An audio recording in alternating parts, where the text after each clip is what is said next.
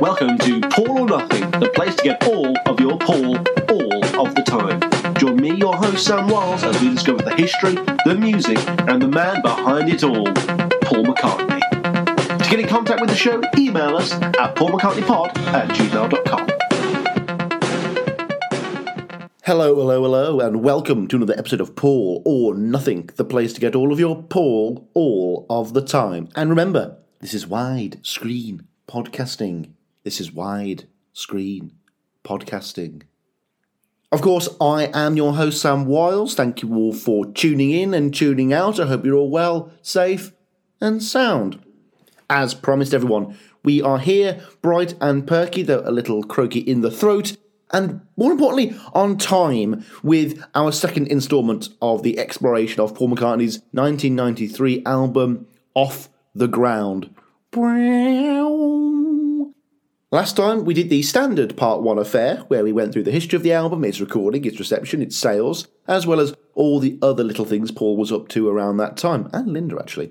Of course, this being Part 2, we are now going to be eschewing all of those troublesome facts in place of meddlesome opinions, as we're going to go through the album song by song, track by track, with me and my esteemed guest giving our thoughts as we go.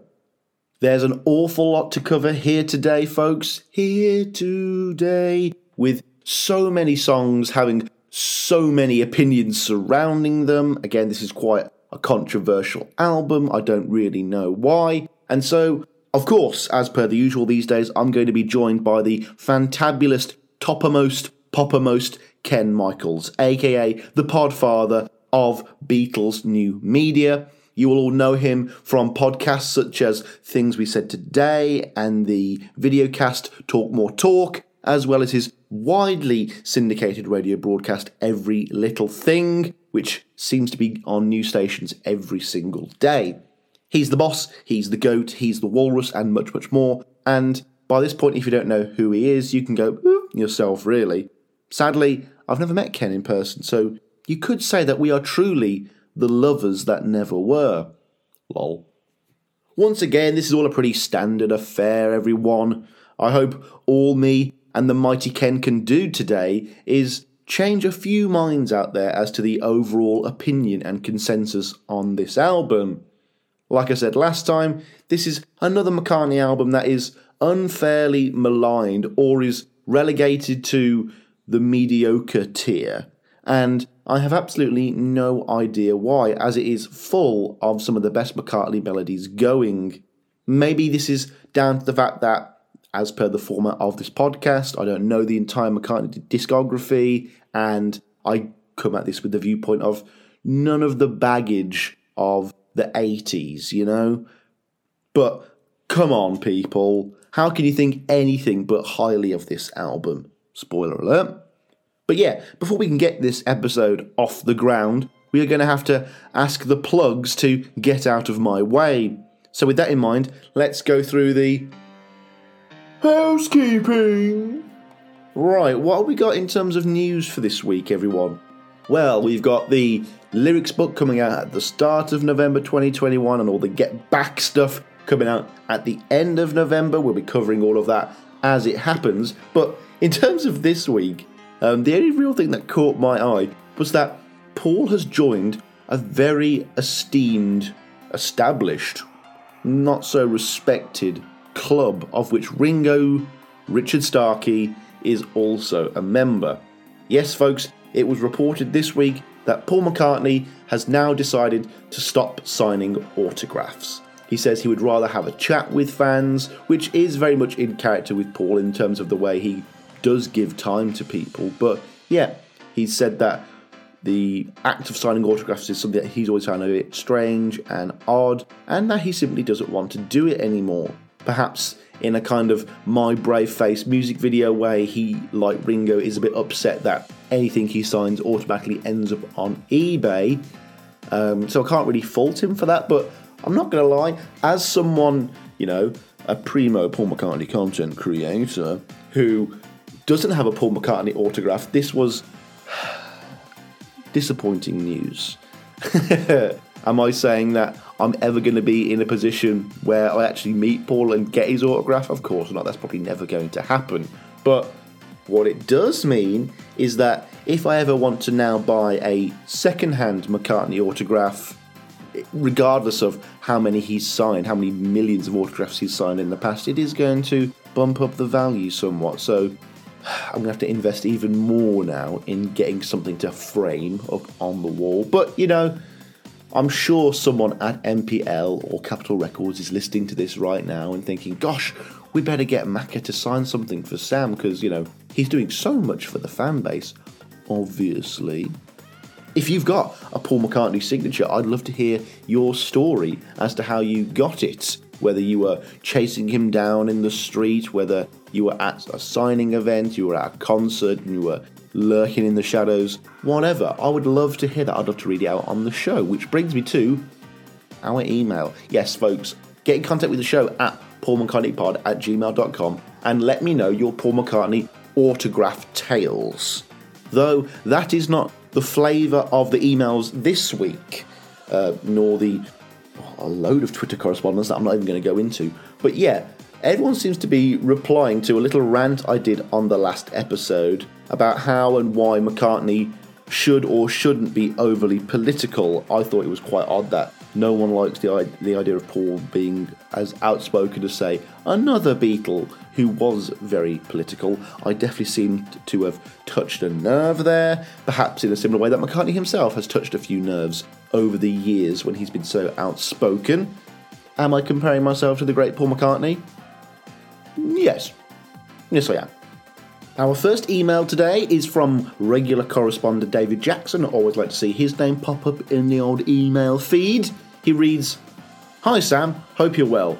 Just thought I would get in touch regarding your recent suggestion that Paul is clearly left-wing. I would suggest that this is far from clear, and his politics is, like most people, open to change and sometimes contradictory. It's not surprising, as Paul's personal life is permanently under the media and public microscope, and has been since his 20s. I remember a front-page article in the Sun newspaper stating that Paul was a big fan of Mrs. Thatcher's government and included an interview where Paul praised that hideous woman. Hardly the clearest indication of Paul being left-wing. At least Paul hasn't left the UK to avoid tax like many rich people, pop singers like Ringo or Lewis Hamilton, etc., though he didn't speak out when George complained of taxes for the rich in Beatles' song Taxman. Paul's green views are long-standing and commendable. However, these views are more liberal and progressive than left-wing, so maybe Paul's politics are not so clear-cut. And also, maybe Paul's politics should be the topic of a future podcast. Love the show, David." Yeah, thank you so much for that one. I do like being challenged in that way, in a very non-aggressive way, which I really do appreciate. And I guess I may have been tarring with an overly large, simple brush, but I kind of guess like anyone who's not like overtly right-wing is kind of by de facto a little more left-wing, and maybe you're saying Paul's a little more centrist in that regard. But isn't liberal and progressive left-wing when compared to something like the Conservative Party or the Republican Party? I don't know. Write in and we'll just have a little more of a private correspondence in that regard. But, you know, someone who's always on about peace and love and animal rights and greenery and being nice to each other, that just screams left-wing politics to me. You know, you don't hear Paul decrying the rise of immigration here in the UK. You don't hear about him wanting to put up taxes. You don't hear about him wanting to sell the NHS to private American companies, that kind of thing. So I guess, I mean, obviously, absence of evidence is not evidence of absence. So, and you are right. You know, a lot of it is what gets put through the media and through Paul's interviews. But I guess I'm saying from my perspective, from what I've encountered from Paul and coupled with my own worldview, I still do consider him to be on the left-hand side of things. But thank you so much for that email. It's nice to have a little bit of debate there. And yeah, maybe I do need to do an episode on Paul's politics. I'm sure everyone would love that. I'm sure that wouldn't incense anyone. And our next emailer is from Kevin Lawler, who, rather like our last emailer actually, I could have sworn was also a Patreon patron, but oh well, and hint hint, gentlemen. But yeah, they are both pretty similar. They both touch on the same topic. Kevin writes, "Hi Sam, just thought I would write to you about discussing Paul being not overtly political as Lennon on the latest show, and Paul feeling some angst about it in interviews. All I can say is, thank goodness he was not. So, what did we get with Lennon going political anyway? A double album slab of Gonzo student politique with badly overdubbed live albums tacked on? With a badly overdubbed live album tacked on? I forgive the Zappa music as I'm a huge Zappa fan, but they really trashed the sound of that concert with bad overdubs and editing, resulting in Zappa releasing it himself with titles such as A Small Eternity with Yoko Ono. So, given this, I'm very glad that Paul didn't take to tub thumping in the 70s, as we had some hints of what it may have sounded like via songs like Give Ireland Back to the Irish, or more recently with Freedom. I've often had a nightmare vision of some monster hybrid between Wildlife and Sometime in New York City. So, all in all, I am very glad that Paul kept his politics a lot more subtle than Lennon. Kevin. Again, Kevin, thank you so much for that email. Thank you so much for taking the time to write in. I really appreciate it. And, yeah, a lot of Paul's political songs have not been in his top tier. And, of course, I would never disagree that Paul's best lyricism is his more subtle and metaphorical and less in your face. But I guess in that last episode, my point was, I was annoyed when people decry Paul for it and they decry him the option. Like, Paul's discography is so vast and so huge that of course there are going to be some political songs in there, and I think there should be, just to switch things up for a change. Now, should Off the Ground have contained so many political statements? Perhaps not. Maybe he should have spread them out a little bit more. I think I mentioned that later with Ken. But it's when people get on their high horse and say that Paul should do this or should not do that I was really taking umbrage with. And I do agree with you that a hybrid of Sometime in New York City and Wildlife probably would not sound that good at all. But either way, I'm glad to hear that you are a huge Zappa fan. I know my friend Tom will be very happy to hear that. But yeah, folks, do we not like Paul being political? I'd like to hear some more correspondence on this.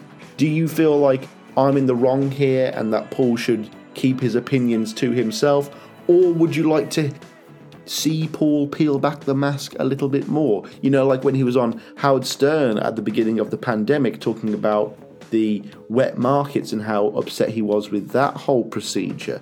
I kind of liked it. I like it when Paul reveals a little bit of himself like that. It's very brave, it's very revealing and very open and earnest. So, yeah, write in, folks. Write into paulmccartneypod@gmail.com if you have any political McCartney opinions. You know, do you want McCartney chaining himself to trees? Do you want him storming the Capitol? Anything and everything, I want to hear it.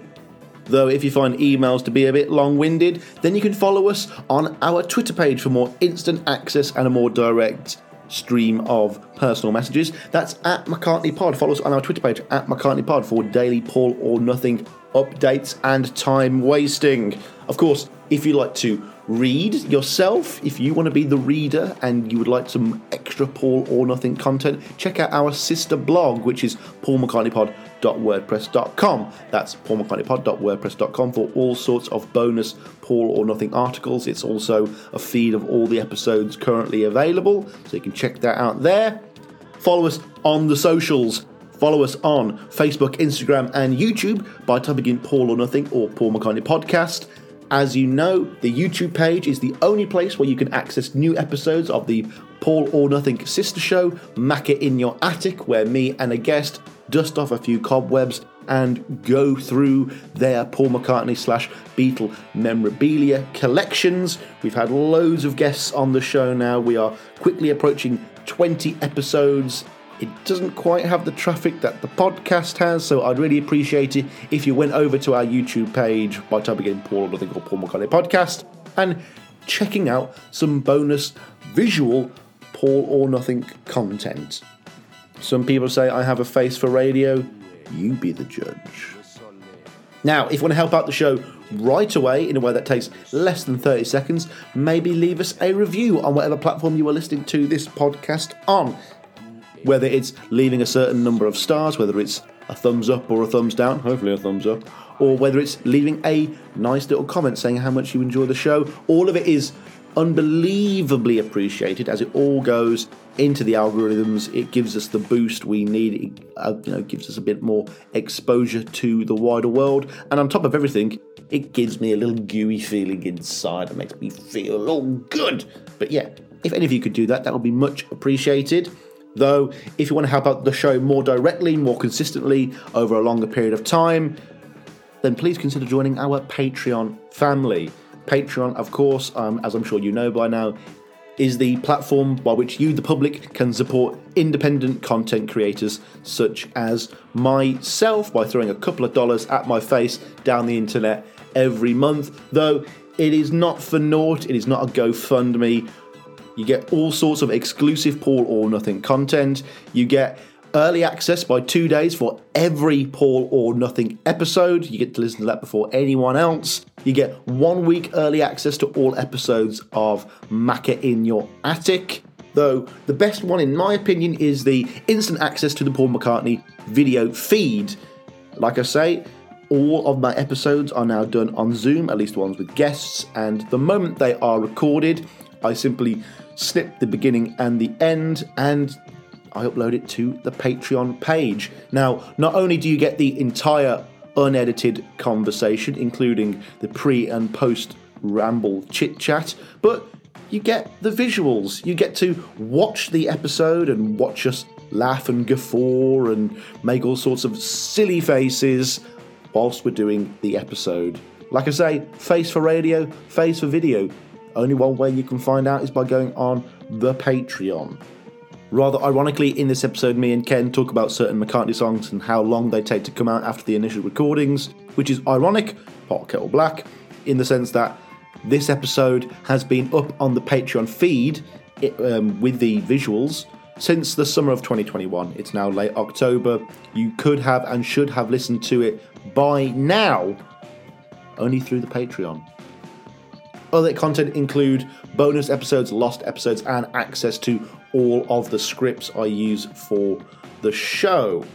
We also have 2 new patrons this week. Massive shout out to Mitzi Carter and a massive shout out to David Stiberski, who I'm pretty sure has been a previous email correspondent in the past. Thank you both for putting where your money, where your mouth is. I really hope you are enjoying all of the bonus content available to you. Stick around, lots coming in the future. As I always say, it's always very humbling and confusing for me that anyone would want to give money to this podcast, even though I do shamelessly beg for it every week. But once again, thank you so much, folks. Also, last week's new patron has already left our family. I'm not going to name him, Mark Slade, as well as a few others recently. But Mark, if you are listening, I would appreciate knowing why you stayed with us less than a month. Did you not enjoy the content? Were you just signing up so that you could download all of the bonus content and leave? Hopefully not. If you could get back in touch with me, I'd really appreciate that. But before we can get on with the show, folks, it is important that we give massive shout-outs, thanks and praise to our existing loyal Patreon family, including newcomers Mitzi Carter and David Stiberski, as well as Andy Cochran, Guy Jenkinson, Nancy Twoney, of whom I have regrettably neglected to add to the list for a few episodes running now, so I do apologise. Massive shout out to Nancy there. Richard Campbell, Christopher Newman, Broderick Harper, Moti Reiber, Robert Shuley, Christian Perry, Richard Driver, Chris Atkinson, Richard Binnington, Mr. B, my editor Teresa Brader, Stephanie Miller, Lou DiLeonardo, Cheryl McCoy, Katrina S, Sam Hode, Anastasia L, Warren Butson, and my main man, Matt Phillips. Right, everyone, no more puns about off the ground. Let's just dive right in. 1, 2, 3, take it away, me. And now, everyone, it is time for me to bring on our most esteemed guest. He is the host of the widely syndicated Beatles radio show, Every Little Thing. He is the host of Primo Beatle podcast, Things We Said Today. And he's also one of the co-hosts of Beatle Videocast, Talk More Talk. He's also been on this show several times before to help me discuss, amongst other things, Flowers in the Dirt and Press to Play, his two favourite albums of solo McCartney. We'll see how he does today as we move into the 90s. You all know him. You all love him. I certainly love him. It's Ken Michaels, everyone. Ken, what's going on, my friend? Thank you for having me on, Sailor Sam. You're the only one that still calls me that. You're the only one. But your listeners will get it. So, and I do love the McCartney look of like 1970. Thank you very much. Maybe I'm Amazed look or the Apple rooftop look. It's perfect for you. It really is. Thanks, Mole. Yeah, no. No, I've just been trying to get these people out of my house, but they just keep dangling. They're hanging around. Oh, no. Wasn't so I think I've seen the full image. Aren't they on like a ski lift for that? I think I've seen that, and I forget where exactly, but they're on a lift of some kind. Yeah. And I don't know whose idea it was to just have the feet. Maybe Quentin Tarantino's. I don't know. Sounds like him. I need more feet in the shop, Paul. Come on, I need more feet. Interesting album cover it is indeed, and of course that brings us on to our subject for today, which is of course Off the Ground, Paul's album from 1993, a year after I was born. So we're finally now into the era of releases that I'm actually alive for. Don't mean to make any of my audience or my guests feel particularly old there. But Ken, when did you first come across Off the Ground? What were your first impressions? And is it or ever was in your top 5? It was never in my top 5, but I listened to the album immediately when it was released. At the time, I was doing my radio show in New Jersey, which became titled Every Little Thing later on. Mm-hmm. But, I was on top of all the new releases as they came out, and Hope of Deliverance was a single before the album came out. And, so I was playing that then. And sometimes if you're lucky, you get an advance copy, so you get to hear it before it comes out. So I was aware of the album immediately on its release, and I grew to love it like I love most of McCartney's albums. Mm-hmm.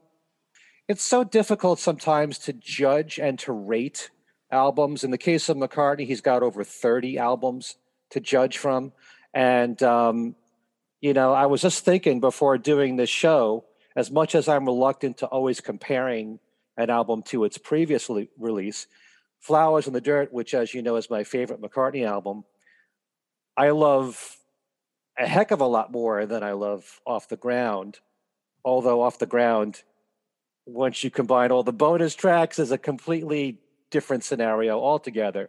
But, you can love 2 different albums for different reasons. And I like really every song that's on the album Off the Ground. I just love the songs on Flowers in the Dirt more. You love every song on this album. Spoiler alert there, Ken. Oh, my gosh.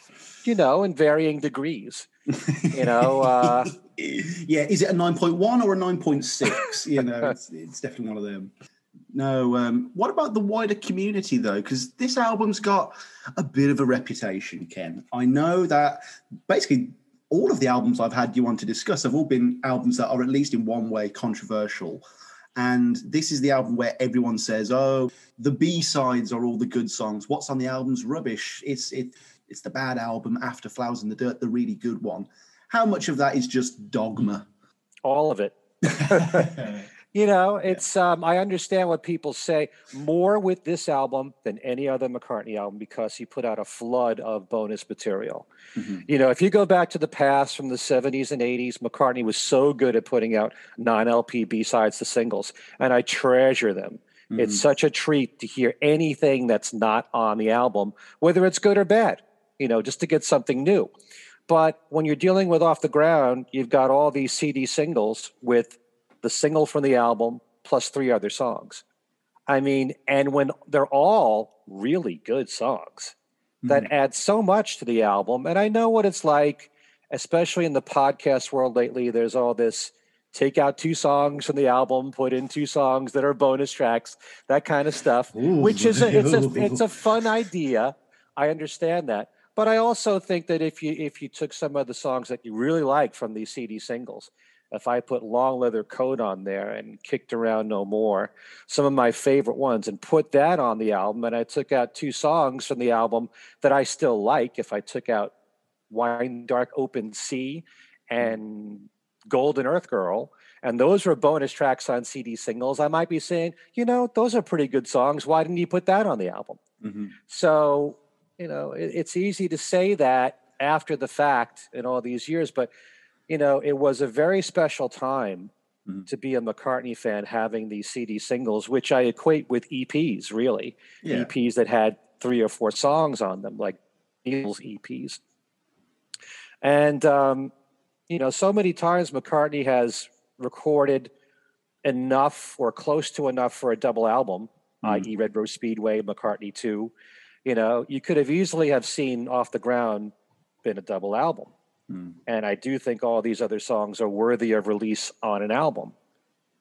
Maybe not Down to the River. It's not that strong a song, really. I'm no, sure but there's a lot Ken, of people there is another podcast out there somewhere in the cosmos, in the multiverse, where they are saying that's the best song. And, somewhere out there is a world where the White Album was only 1 disc and everyone's saying, oh, but what if that was the double album? Yeah. I totally get those kind of hypotheticals. But what's more interesting with this album for me is what's the archive release going to look like? Because there's so much content in this period. Paul is as prolific around this time as he was, saying, like 68 in Rishikesh, Yeah, every now and then I go back to, and I keep this book right beside me. I'm surprised I don't have it near my bed, but 8 Arms to Hold You. Is that a real copy of? Is that a real paperback? Oh my God! Wow, this is an original. This is not an episode of Macca in Your Attic, by the way, folks. This is Paul or Nothing. But they do a great job. This is one of the best books, probably is the best book, although it only goes up through the year 2000, of, giving you information about all the sessions that were done, all the different versions of certain songs, the dates for when certain songs were recorded, and concerts, every single concert that the solo Beatles have done.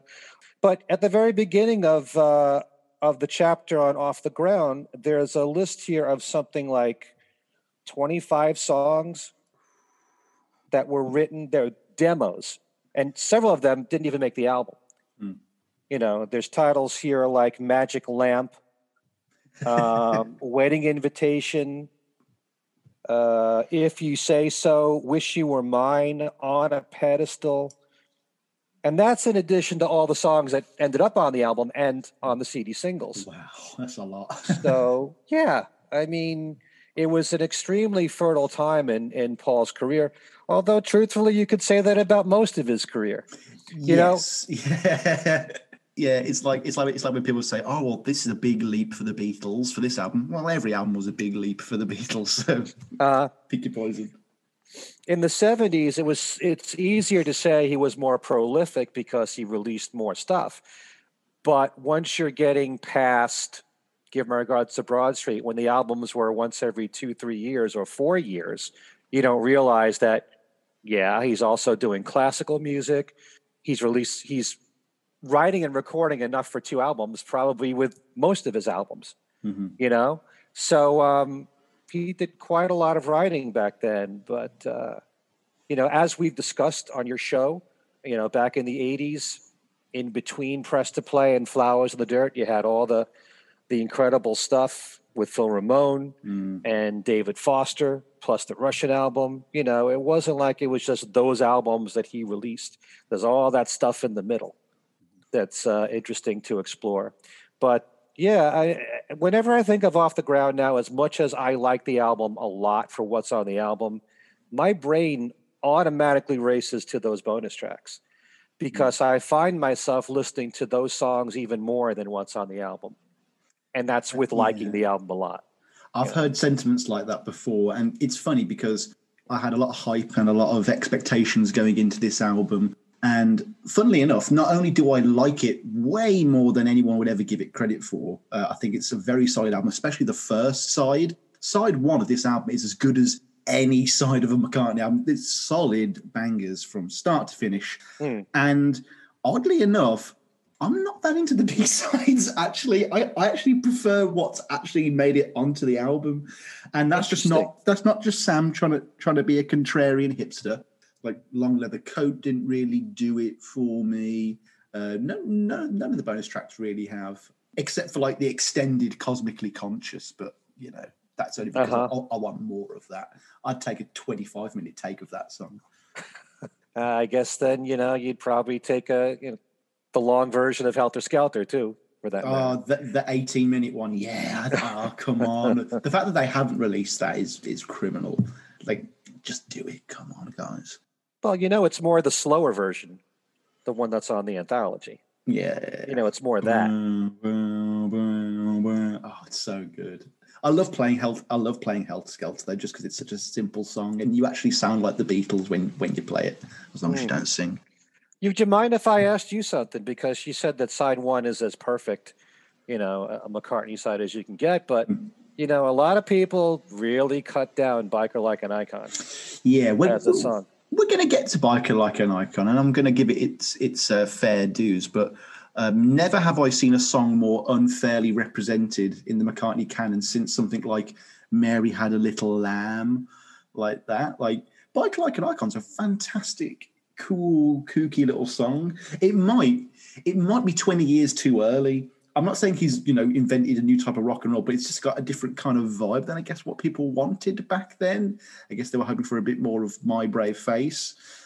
But yeah, I think a lot of my love of this album purely came from everyone was saying, oh, Biker Like an Icon's rubbish. You're not going to like it. You're going to slate the album. So they go with such low expectations. And then when you're met with songs like Mistress and Maid or I Owe It All to You or Hope of Deliverance, you're like, these could go on any McCartney album from any point in his career in a good way. Not in the sense that they're generic, but just, no, this is as high quality as anything else he has done. And then we come on to side two, and that's where I will start to falter slightly later in this conversation. I do think it's a top-heavy album. It's a front-loaded album. It runs out of steam. And it does have two songs that do kind of pick up the pace a little bit towards the end, and it needs it. But yeah, I'm kind of caught between a rock and a hard place here, Ken, because I prefer what's on the album, but I know that I'd probably want to swap something on side B out for the B-sides, but I don't know what I'd do and why. And it's quite a delicate balance, really, because this album is produced like no other McCartney album I've ever heard. It is ethereal and laid back and kind of subtle and quiet. It's a very quiet album, this. There's not really many moments, except for like Come On People right at the end. But aside from that, it's quite acoustic and chill. It's very post-MTV. There's definitely a large presence of acoustic guitar on this album that I entirely put down to the success of the MTV Unplugged album. Would you say it's closer to like a Flaming Pie in that regard? Yeah, I mean, legally I haven't even got on to Flaming Pie yet, but I've noticed similarities, yeah. I mean, we have definitely moved into the 90s now. I mean, even the leap between like the production technology between 89 and 93 is vast. Like, this is like a digital album compared to Flowers. You know, this is one that will have been pushed on CD above vinyl. You know, we are moving into that 90s territory now. We're also pre-anthology as well, so it's a unique little phase of the 90s. It's not post, oh, Paul's curried all this favor with the anthology. No, this is just Paul doing an album. There's no pretense. There's no shtick or con. He's just releasing an album, and I honestly don't know why he didn't do better. And I mean, you and me have spoken about this dozens of times, but at the end of the day, not all good things can't go on forever, and I think it's more just the changing tastes of audiences rather than anything to actually do with the album. And I think a lot of modern fans, they look at the album, they see that it didn't sell very well, it didn't have any hit singles, it must be bad. And it's like there are several mitigating factors in every album that can determine whether it's good or bad. You can have an album that sells and gets to number one, and it's a crock of shit. So it doesn't prove anything. And I think overall, this is an album that is maligned with false impressions. While I do believe that the charts have a lot of value to them, as I've maintained here many times, there is a pattern in the music industry that, since the record buying public is made up mainly of a younger demographic, as artists get older, not just Paul McCartney, but every single, iconic figure that you can think of, Elton John, Rod Stewart, Eric Clapton, as they get older, their music isn't exposed to that young audience as much. The amount of airplay, and I'm talking about radio, that gradually diminishes, to the point where today, a McCartney album gets very little airplay, only on one format of radio, at least in the United States. And even then, it's minimal. Mm-hmm. So how do you expect records to sell if it's not being exposed as much? And you could also, it's a very good point, if that music was played, the newer music, whether you're talking about Off the Ground and 92 and 93 or something new from Paul, would younger audiences, if they got to hear that stuff, if it was massively played on the radio or wherever you're listening to music, do you think it would sell as well as past albums would? Mm-hmm. And that's a very good debate. If you take off your Beatle hat, for a second and not show your bias, do you think that if an album like Off the Ground was given the kind of airplay that Band on the Run, Venus and Mars, Wings at the Speed of Sound got in the 70s, getting airplay on top 40 radio here in the States and rock radio, if it got that kind of airplay, would it do that well? But you're looking at a time, Flowers in the Dirt time, and in the 80s, when Paul was still getting airplay on MTV and VH1, but gradually getting less airplay on the radio. And a lot of that has to do with just getting older and radio stations feeling that their audience isn't going to care as much about these aging rock stars. I mean, no wonder McCartney was, releasing the Fireman on independent labels and working on classical and dance music around this period, because he might just be a bit despondent at this point. Like, you know what? The albums just aren't selling the way I used to. I may as well get creative and artistic. And I think that is a good push that did create things like the Fireman and all this classical music. I think that's a great outcome.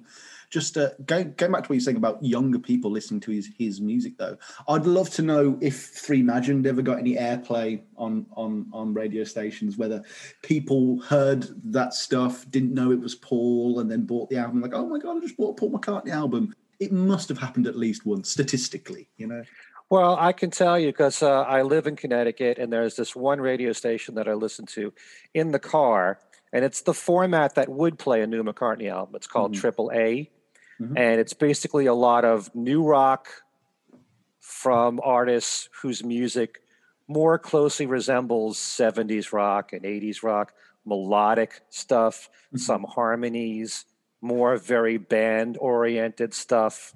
I don't know if you know, like Wilco, the Jayhawks, bands like those, the Mavericks, Dave Matthews, that kind of music. Yeah. And they did play Find My Way from McCartney 3, and they have played Seize the Day on that format. Okay. And they even played Seize the Day, the version on the Imagined album as well.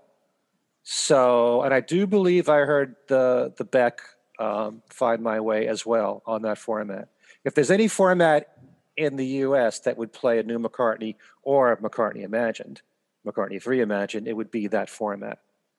Interesting. But even then, it's still not on the prime station, it's still not getting the push. Right. And it does get depressing when you look at things like, okay, how many albums did Paul sell for McCartney 3? Okay, cool. He sold a couple of 100,000 units, and he got to number 2. How many did Taylor Swift sell? Even in physical units, she just outstripped him. And it's like, oh, I was kind of hoping it would be like, oh, she got 10 billion downloads, but she's only sold 2 albums. It's like, no, she still shifted 4 million units of plastic and vinyl, and it's like actually, Sam. Oh, that first week when McCartney 3 debuted in the U.S. and it debuted at number 2 and Taylor Swift was number 1, McCartney actually sold more physical copies than Taylor Swift. Okay, it's because of all the streaming. Yeah, that's how Taylor Swift got to be number 1. Hey, listen, she's still huge. Yeah. I'm not denying that. And she's gonna sell more overall than Paul. But initially, streaming matters now.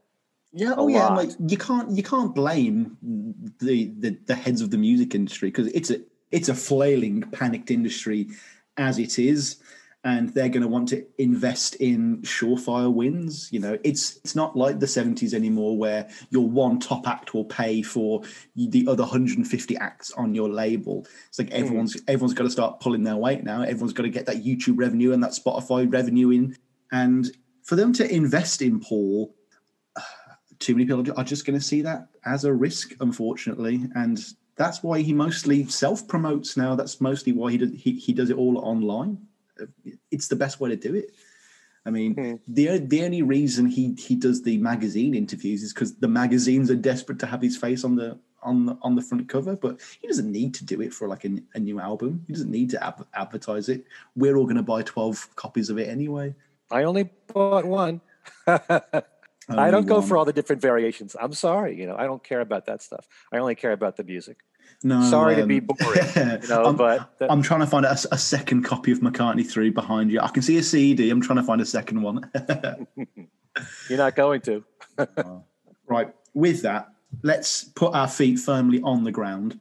As we go on to the first track of the day, the title track. Hold on tight, everyone. This is Off the Ground.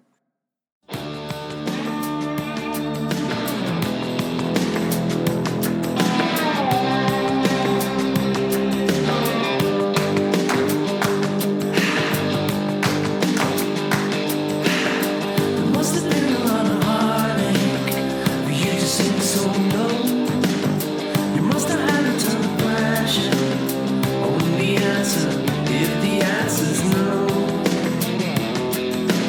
I need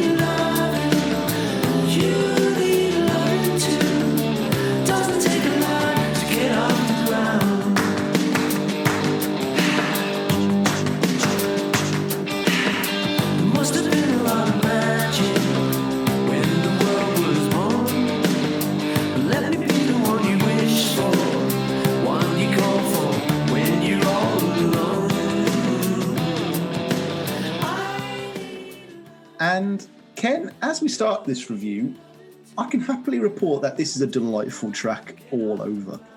As with most McCartney albums that I'm a bit worried about, there's normally a moment where I go, oh, it's Paul. I'm in a safe pair of hands. And the moment I heard that, wow, I was like, this is Paul, man. This is Paul, for better or worse. We're here, we're back. I've got a brand new album, and I was just so excited. And, you know, those sonorous guitar notes were just so welcoming and warming. And he's opening with a rocker.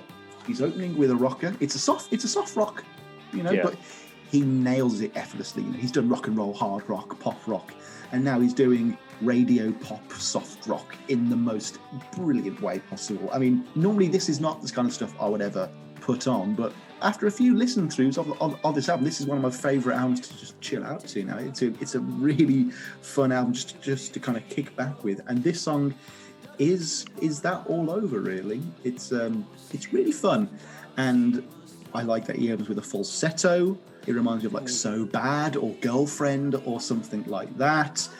Also, as someone who's suffered through the McCartney gruff growl from like the 89 tour and the New World tour, to hear him with like an almost whisper falsetto was a very unique kind of texture, I guess. Like, it's not the kind of way you'd expect McCartney to open an album. Normally, you expect him to go, "Ta-da! It's me. I'm here.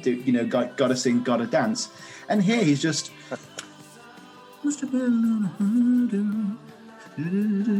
And I think that's really enticing and exciting, and it lures you in. What about you there, Ken? I can't top what you said. I think it's a great opening track. I do love all the guitar work, that's on there, especially in the middle, and that's got to be Robbie McIntosh there. But and I love the way the song ends with the hand claps, which are throughout the song. I think it's a very infectious melody, and that's the greatest strength that Paul has. I mean, I occasionally love his lyrics and all, but the melodies and the hooks and the arrangement, that's what I listen to McCartney's music for most of all. And it is kind of unique to start off with that soft vocal delivery. That is true. But, it kind of surprises me overall. You're thinking of maybe My Brave Face, where it's right in your face from the very beginning with a lot of harmonies there. And here's something else entirely different. But, yeah, I love the song. I've always loved the song. It's a good opening track.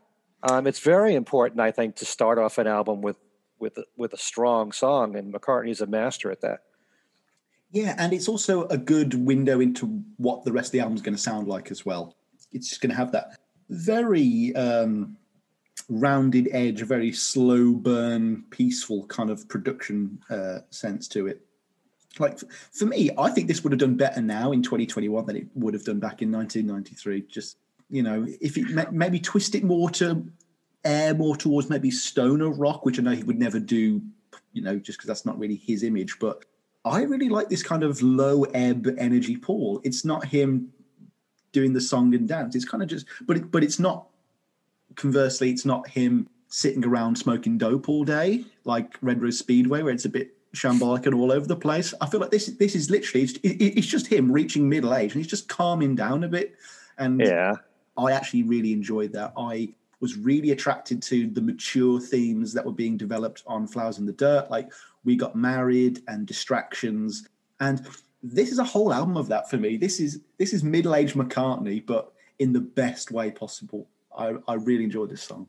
One thing I think, I feel sometimes like I keep repeating myself, but it's really important to bring this up, that it seems like we're living in a time when people like the more simple, stripped down production of McCartney. And if you were to compare this to Flowers in the Dirt, despite the fact that there were a lot of different producers and engineers on Flowers in the Dirt, it had a very consistent sound. Yes. But to a lot of people, it was kind of slick, and very polished. There was a sheen on Flowers in the Dirt. And some fans are, these days, turned off by that. I'm not. I like it. But Off the Ground has much more back to basics production. Like, this is a band in the studio, no frills. This is what we sound like. And McCartney even said around the time that some of the songs are one take, and it had more of a live band feel. And maybe because I've heard Paul say that, I think of the album that way. But I understand where he's coming from, and I think production-wise, and I think, I will never, ever say production is more important than the songs. The songs are the most important thing, first of all. But I have noticed from, just reactions that I've gotten from my work, people who write to me, production is a very big thing to Beatle fans out there. They like a certain sound. A lot of fans don't like when Paul tries to sound modern or work with producers of the time. They'd rather that he go back to something more like Flaming Pie or Chaos and Creation in the Backyard or Off the Ground. Off the Ground is kind of similar in that regard, except that Off the Ground I think of as a band album because he's working with the same musicians all the time. I would love to see a triple set of Off the Ground, Flaming Pie, and Chaos and Creation, because those are three albums that never get lumped in the same category together at all. You've picked up on something quite astute there, Ken. I can't wait to hear those albums fully and put together the thesis. Well, when I ask fans what their favorite McCartney albums are, if they mention Flaming Pie, there's a very good chance they're going to say Chaos and Creation at the same time. Yeah. They're not going to say new. They're not going to say Driving Rain. It's just, production seems to make a difference to some people. Yeah. It's not as big a deal for me. I like when Paul dabbles and does different things and comes up with different sounds and works with different producers. It helps to make his music more spread out, not so formulaic. Mm.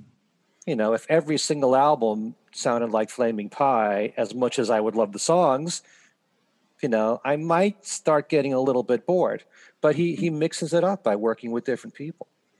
I think he's also quite forgiving in a way for his fans, in the sense that he does choose to create different monikers. Like at this point, during the production of Off the Grid, we are going to see the birth of the Fireman.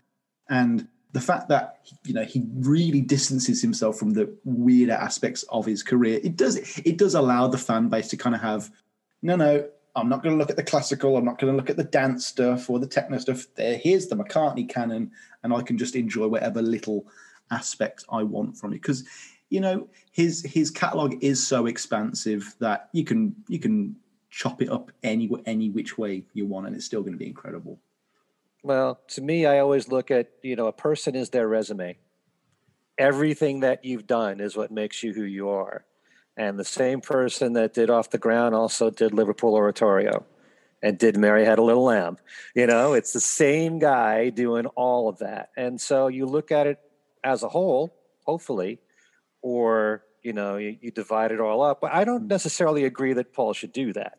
Really. I've noticed that when he does try to do something more of an experimental nature, like the stuff on Press to Play, Talk More Talk, Put It a Little Head, or Driving Rain, like She's Given Up Talking, or Tiny Bubble, or, any of those songs, a lot of fans don't like that.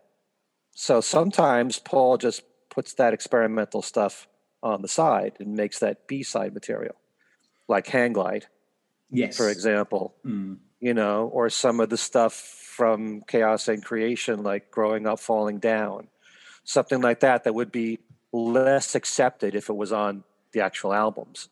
So, conversely, though, Ken, he's never been brave enough live to throw in a Fireman song. Like maybe he'll do Sing the Changes. See, I was going to say sing the Changes, but you know what I mean. Though it's not like in a concert there'll be a Fireman song followed by Celebration, or followed by Christian pop. You know what I mean. Like really go for it. Oh, that would be interesting. And then I want the frog song in there as well. I want something for the kids. I want the No Meat Mondays rap to open up the first encore. Yeah, Mondays. No, I would. I'd love for him to do all of McCartney too in concert. I don't think that's going to happen. Getting into, because obviously that's kind of a recent phenomenon, past kind of 20 years. These legacy artists touring with classic albums. Paul's got too many. You couldn't, and you would have to be banned on the run. But then it has to be Wings, and Wings doesn't exist and never will exist anymore. So it would have to be a solo one, and then Paul will panic because he'll just think no one knows this solo record enough. I mean, him touring McCartney 3 would have been excellent if, the world hadn't collapsed, So you think he's that insecure about his solo work that he wouldn't even do one album all the way through? He would do Pepper all the way through. He would do Revolver all the way through in a heartbeat, Ken. But if you ask him to sit down and, maybe Tug of War, he'd do. But I think he'd be too worried about that one fan who hasn't been to one of his concerts before, who hasn't got to see the Hey Jude and the fireworks from Live and Let Die and stuff. Well, you can do one complete album and then do your classic stuff. Beatles and solo. He could do that. Like the encore is just classical stuff, or the encore is only Fireman. I mean, the opening act is pretty much the Fireman at most McCartney concerts now, because he doesn't have an opening act. They just play his back catalogue as you get, taking your seats. And most of it is just Fireman stuff or Twin Freak stuff. Yeah. Which I love hearing before the concert. Oh, yeah. Because, Twin Freaks is some of the only ways you're going to hear some nice obscure little moments, they played Secret Friend when I saw him at the O2. I could have cried, Ken. I could have cried. I was like, I'm with 100 million other people listening to Secret Friend. That's incredible. What would you have done if he did that song live in concert, Secret Friend? Would you be in a coma? Oh my God. Just At least he's done Temporary Secretary, so, you know. yeah, he's done Coming Up, Temporary Secretary, and that's about it from that album. There's so many others he could have done. But you mentioned The Fireman, he has done Highway live. Oh, okay. Yeah, so it's 2 songs really from Electric Arguments. That will be something I will surely come across at some point in the future. But we're an hour in, Ken, and we're only on song 2. So let's crack on with Looking for Changes. I saw a cat with a machine in his brain. The man who fed him said he didn't feel any pain.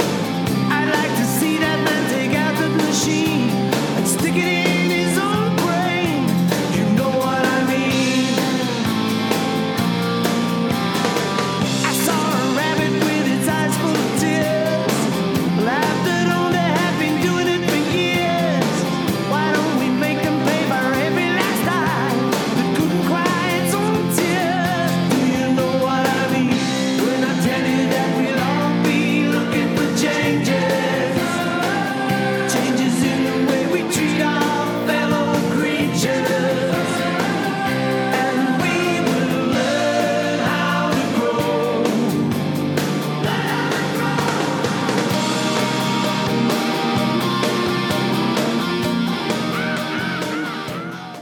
Yes, this was the very first song that came with a pre-attached label that I couldn't escape. I knew going in that this was the animal rights, the animal activism, the animal testing anthem. And I heard it was going to be preachy and in your face. And like most McCartney songs with baggage, it just turned out to be untrue. And I found this to be quite a refreshingly unboring, catchy political tune. What did you think? I think so too. I don't get offended by Paul stating how he feels about animal rights, and you know, he makes a very good point throughout the song. I mean, who wants to see monkeys being forced to smoke cigarettes? You know, and it talks about the cruelty that's done to animals, and is it really that necessary for it to be done? And it's a very important issue, as it was to Linda as well. And then he carried that theme over with Long Leather Coat. So, yeah, it's a good rocker. And if anything, it kind of is maybe a little too short. I wish it could have gone on a little bit longer. It is short, isn't it? Like, this Yeah. is an album of songs where a lot of these songs could have 30 seconds trimmed off them. And yet, looking for changes, it's under 3 minutes. It's a real run and gun. And I thought that there were a lot of similarities between this and, like, The White-Coated Man, for example, Linda's song. Yeah, they'd be a very good pair together. But just if anyone didn't think this song may not have had any impact, since 2013, it is illegal to sell animal-tested products here in Europe. So, hey, you know, at least we're not at the same point where we were when this song was being recorded. So, hey, a bit of good news in 2021. Didn't hurt anyone. Although, when it comes to people not wanting their artists to have opinions on things, like, you know, when you hear a bigot say something like, "Oh, I don't mind homosexuality as long as they keep it in their house. As long as I don't mind Paul being political as long as he doesn't do it at a concert." You know, it's like, no, as you said, Ken, the same man who did Classical and The Fireman, it's the same guy. And this is the same guy who has thoughts and opinions on things. And if you don't want to hear them, you don't have to go to the concert, because he's going to tell you. And he's clearly got a conscience. He clearly knows that he's got this incredible platform that he can do good with. And he couldn't be like Lennon and just go home and live for 5 years. He's like, no, I've got to be out there. I've got to do philanthropy and make music and make everyone happy. Because that's all Paul wants to do, is to make the world a better place. And in his own tiny little way, I think he did that with this song, mostly through the lyrics. This is a McCartney song where I actually put the lyrics above the melody. Like, this is a really, really good song in terms of just breaking down the words. And starting with the opening one, I don't think there's a more graphic and horrific McCartney image than I saw a cat with a machine in his brain. The man beside him said he didn't feel any pain. I said I'd like to see him take out that machine and stick it in his own brain. Do you know what I mean? That's Paul being reactionary aggressive. How cool's that? Like, Paul's like, not only do I not like you, I want fuck you. You'd think McCartney would go, and then we want all the medical doctors to give up their job and join in peace and love with us. No, Paul's breaking into those animal testing labs and he's freeing the animals with this song. I think it's got real chutzpah to it. I like to see that he's using his excellent use of descriptive, colourful imagery in a dark way. Like, it's not, the little rabbit's got a lovely coat that shines in the sun. It's no. This is awful. This is really bad. And yet he does it all with a quite upbeat rhythm, with an upbeat melody, and it's a wonderful bit of dissonance in his discography. Something else I noticed, and I literally only noticed a couple of minutes before we started, he says the word "you know what I mean," and obviously that goes all the way back to "I saw her standing there." Right. And I just thought, this time it's a little bit less ambiguous than before. We know what he means this time, right? And I think he's kind of saying, I'm not reading too much into it again here, Sam, but there was the, you know what I mean, back when I was a young lad, and that was kind of fun, but we're not having fun anymore. We're trying to do something serious here. And whether he did it intentionally or not, I think there was a little link there. Also, I like the phrase "looking for changes," because even if you're not particularly listening to the song, and you don't know it's about animal testing, it's still quite a universal sentiment, isn't it? Everyone's looking for changes, Yes. And even if you're not particularly paying attention, hopefully it might still hook you with that catchy rhythm, Yeah. I'm agreeing with everything that you're saying here. But, one thing that I do like in the way that McCartney handles this is that, you go and see him in concert at this time. He does the one song. There's a video that he shows at the same time where you see animal testing and how cruel it all is. And then he makes a little speech, and he doesn't belabor the point. It's not a full concert all about this one issue. He says, if you're interested, please do something about it. And he's got a tour program there, and there's information about it in there. Same thing with supporting Friends of the Earth, the environmental group at that time. He's not going to spend the whole concert hitting you over the head talking about these issues. He does it for a few minutes, then move on. Yeah. And that way he gets his point across. It's a very important issue to him, as it was to Linda. So I admire him for that. And actually, when I was a teenager, way back when, I used to hate when musicians went political. And I used to have the same attitude that some people have, keep that to yourself, you're an entertainer. These days, I think the exact opposite. I admire when musicians or performers of any kind speak their own mind, because in a way, they're risking their popularity. Ken, when Paul spoke about the wet markets at the start of COVID, I thought this could be the end of McCartney, like, legitimately here. He could get cancelled from statements like that. And he just put himself out there. It is brave, you're right. I admire people that do that. It doesn't matter whether I agree with their politics or not. There are plenty of musicians out there whose politics I don't agree with. But if I like their music, that doesn't change. I don't let one thing affect the other. I know some fans do, but I'm not that way. Oh, no. I mean, if you can't separate art from artists, then don't watch any movie made in the last 100 years. Don't read any book that's been written in the past 500 years, because no one's perfect. Literally no one's perfect. Just like I admire John for his political stances in the 70s. Yeah.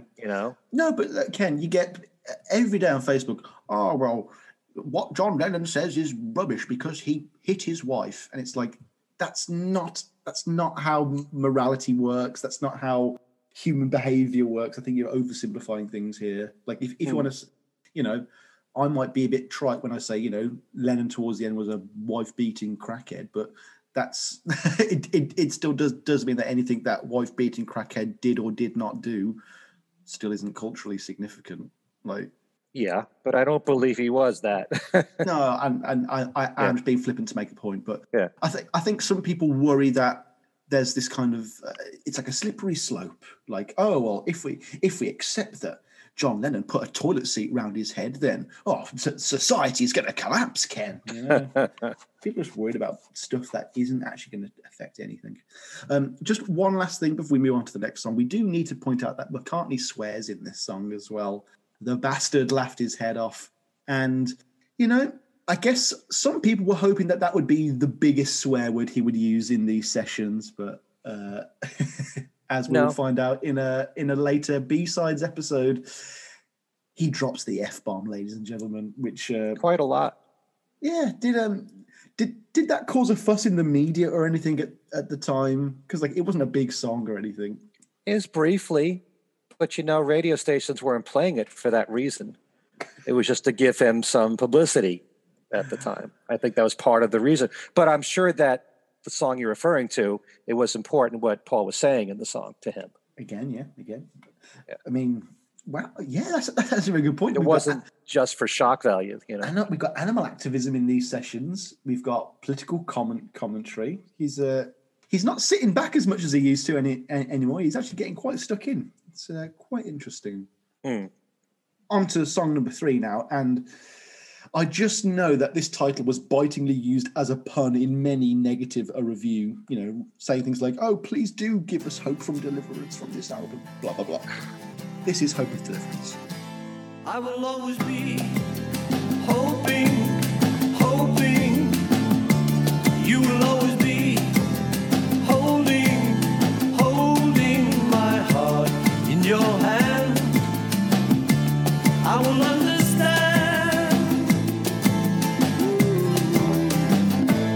I will understand someday, one day, you will understand always from now until then. When it will be right, I don't know what it will be like, I don't know. We live in hope of deliverance from the darkness that surrounds us. Hope of deliverance, hope of deliverance, hope of deliverance from the darkness. And folks, this is meant to be a chronological podcast, as you all know, but I was at a vinyl fair, or a vinyl shop, I can't remember which one, but I found a copy of the Steve Sanderson Deliverance, which is the remix of this 12-inch. On the one side you get Deliverance, and then on the B side you get Hope of Deliverance. And that's how I first heard this song. And maybe it's because I heard it after 2 really cool dance numbers, or because I heard it outside of the context of the album, but I was just smitten with it immediately. Like that a lot of this album has fantastic openings to all of these songs, and just that flurry of notes. Sold. I'm sold. I'm along for the ride. Let's crack on with this. This is going to be a fun time. It is that immediately fun. It's just a joyous arrangement. Like, it's not. I'm not going to say it's full on Latina or Mediterranean, but there's a certain unique kind of San Ferry and spark or flair with this one. And there are just so many McCartney flourishes that just give it a real air to it. It just flows, this song. It just rolls off the tongue, and you get Wixie accordion, you get clavs, you get a gorgeous guitar solo, and you know what, Ken? I'm just enjoying how well paced this album's been so far. We've had 3 upbeat numbers, no silly love songs, no piano. Nothing particularly self-indulgent or wanky. We've just had 3 fun pop songs, and that's really quite refreshing. And just to say, Paul isn't Django Reinhardt or Tommy Emmanuel or anything, but he makes the acoustic guitar really fun in this song. This is one of the highlights for me, yeah. It is very Latin-esque, to me anyway.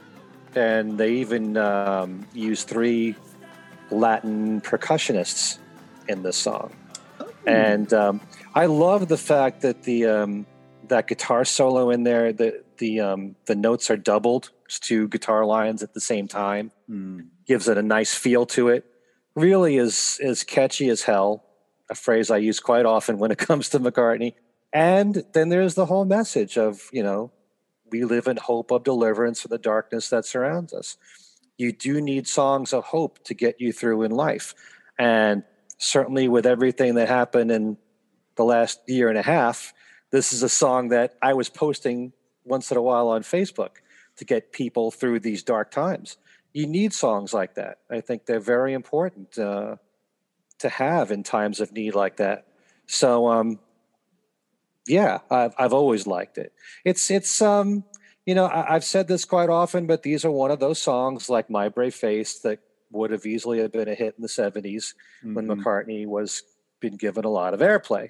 So, yeah, I love it. It's short and sweet. I said Looking for Change is a little too short, but Hope of Deliverance is just right. Yeah. In its time length. Yeah. It's very complete in its 3 minutes. We also get some of my favorite McCartney vocalizations just towards the end when it's like, Hope of Deliverance, be-doo, be-doo. just like throwing those little doobie-doos in there. Like, again, that's just magic, pure McCartney for me. Oddly enough as well, Ken, this is by far the most streamed song from this album on Spotify. So I imagine it's got to be some sort of algorithm or playlist that has exposed this song to a wider audience. I mean, it would be hilarious to think that the album that revived McCartney's career with the youth of today would be Off the Ground from 1993. That really would be funny. Well, it could be because of the message. We need songs like Hope of Deliverance, but that particular song, while it wasn't a big hit here in the U.S., it was a hit in a lot of European countries. Mm-hmm. And once in a while, like I know when Paul has played in Spain, he'll pull it out. I'm pretty sure it was a top 10 hit there. Interesting. And not that long ago, I read that this album did very well in Germany. Yeah. I don't know why. Particularly, but if you take a look at the charts, and as much as I know Wikipedia can have some errors, if you go online and look at the Beatles and their solo works and where they charted, it's pretty good information there, and you'd be surprised how certain songs did fairly well in other countries where it didn't do that well in yours. Or like there's a lot of McCartney songs that charted high in your country that didn't over here. Or were singles in your country that were in singles here. Something, Ken, that I'd love to do with this podcast is to discuss the US-UK centric way we discuss the Beatles and the solo Beatles. Because, I mean, there's that great bit of text on the back of the Put It There single when Paul's like, we played Put It There in France and everyone was dancing in the aisles. It's like, yeah, because in England, we don't hear about what's a big hit in Yugoslavia or Czechoslovakia. Sorry, the Czech Republic, I should say. Sorry, people from the Czech Republic and Slovakia. But it's very interesting to think that songs like this could have been big somewhere and not big elsewhere. What did they get that the other audience didn't? What are the cultural standpoints that indicate that this song's going to do well somewhere else? I'm glad that song has done well, though. Top 10 in Spain, that makes sense. That does make sense. Why is it Flowers in the Dirt was a #1 album in the UK and it only went to 21 in the US? It didn't even break the top 20, did it? It doesn't even make sense. Yeah. And Off the Ground was it went to #5 in the UK and 15 in the US. Why the big difference there? I don't get it. I don't understand it. It's two different markets. Like Egypt Station and New, it's a 1 position difference every time. Yeah. It's either #1 here, #2 there, or #2 here and #1 there. Right. But you know what? Just to go off topic slightly, did the whole McCartney gaming the system thing happen with New as well? Like him cheating his way to the #1? Don't say cheating. Don't say cheating. I don't want to have to defend this as I've done on my podcast here. Because he's not doing anything that nobody else could do. But that's like the same argument you could say if you were a tax avoider. I am using the legal channels to put my money in the Cayman Islands. Okay. We just said about McCartney and Taylor Swift.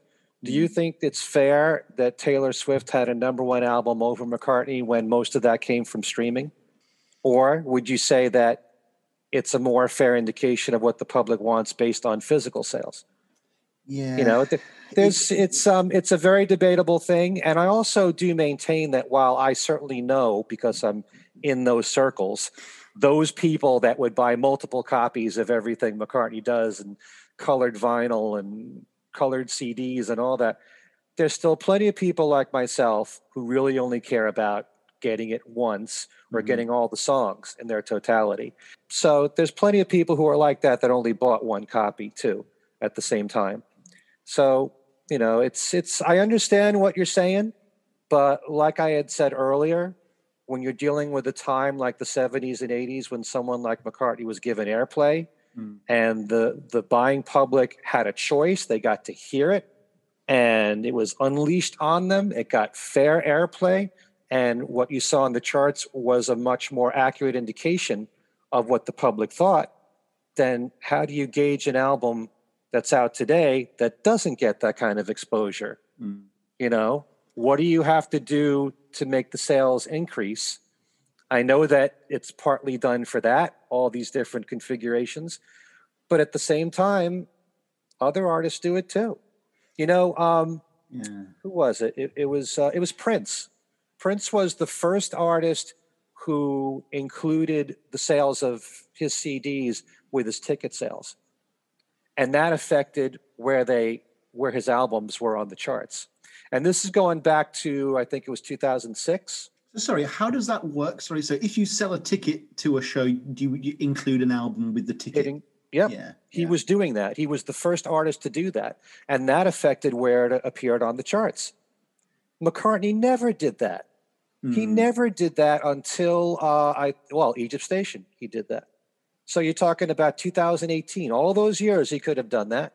He never did.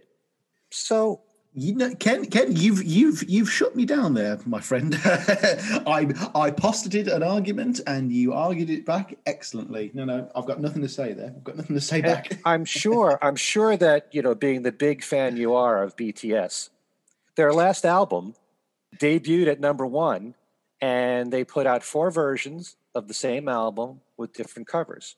No differences in the music, but that's part of the reason why it went to number one, and it counts as a number one album. There was a country artist. I'm going on a tirade. You're doing this to me. You do this to me all the. You know I want this as well. You know I want this. There's a country artist. I'm trying to remember who it was. Before we had the pandemic, he released a new album, and he was about to go on tour, and the tour included the CD.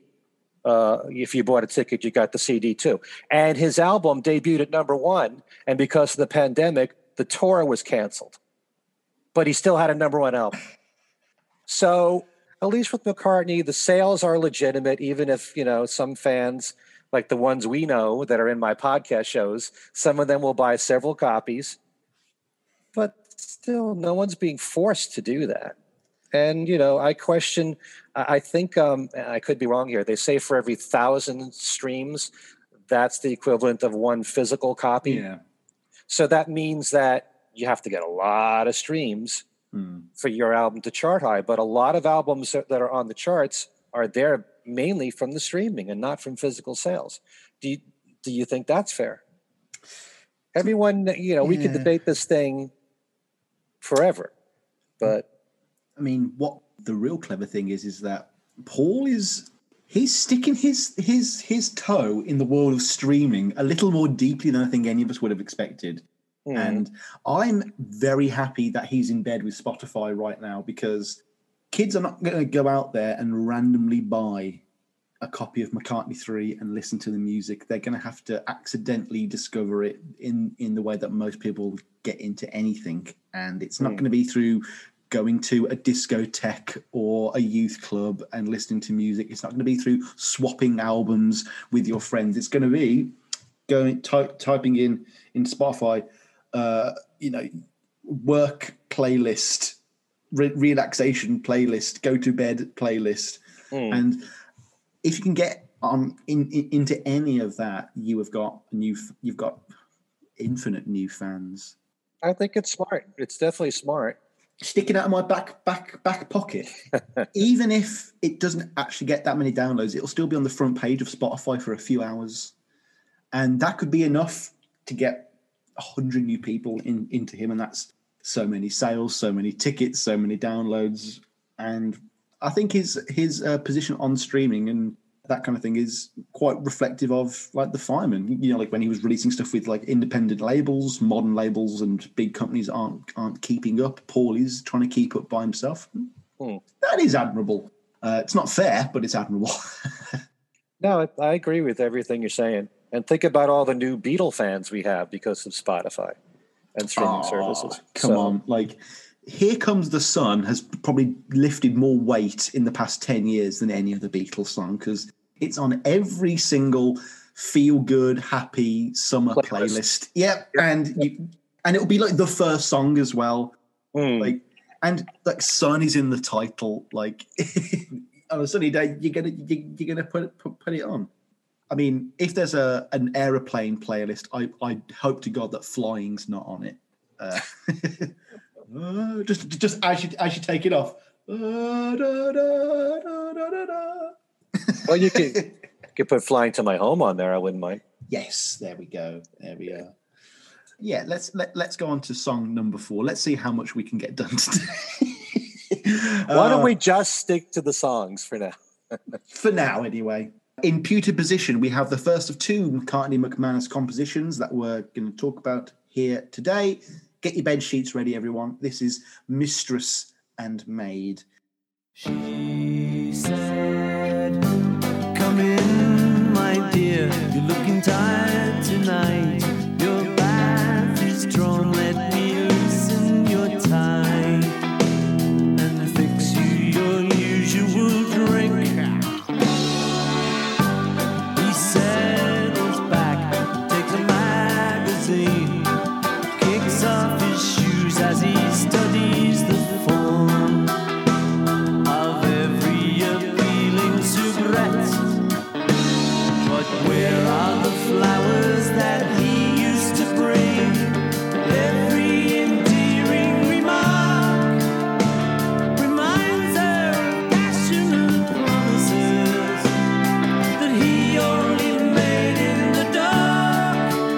In her bed, she wants to shout at the back of his head. Ken, as you remember from Flowers in the Dirt, I was certainly less than enthused by those collaborations that they did together.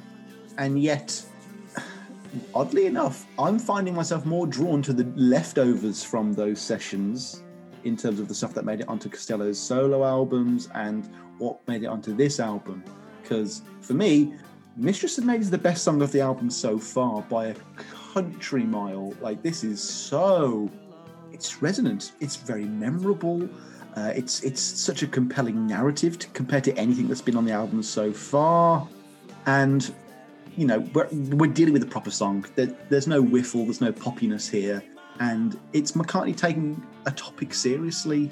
And like I said earlier, this is an album that's showing like mature themes and growth. And he gets to do that through Costello here. He gets to, you know, look at a relationship that's gone bad for once. It's not We Got Married or distractions with the phone on the wall. This is, actually, it didn't go well at all.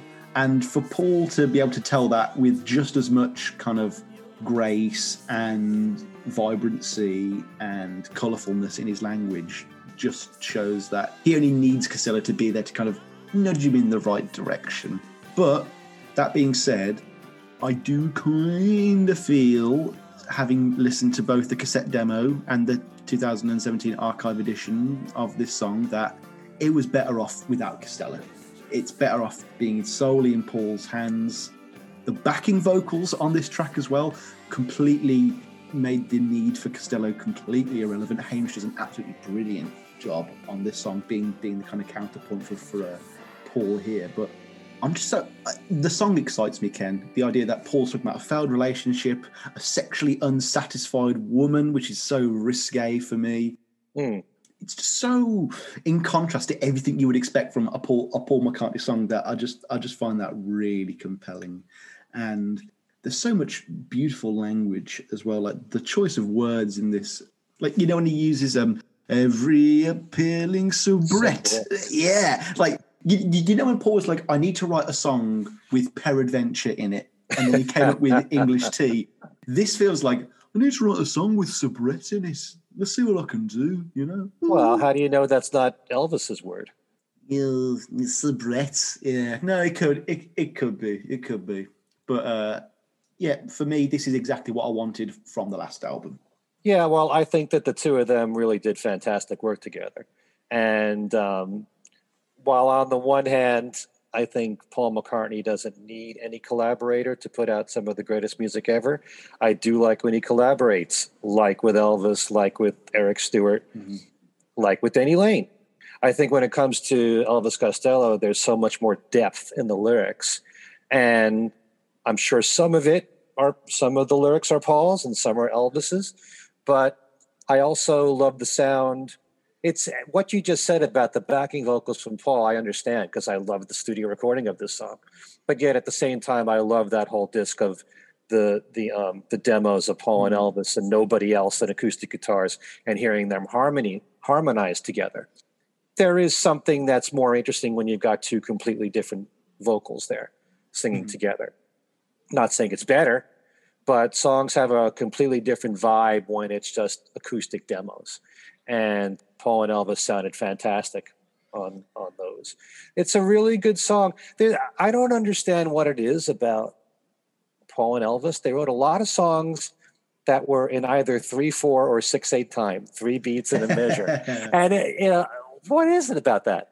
Because even The Lovers That Never Were are that way, right? Yeah, that kind of sound. Yeah. It's like a waltz. You know? They're able to do that.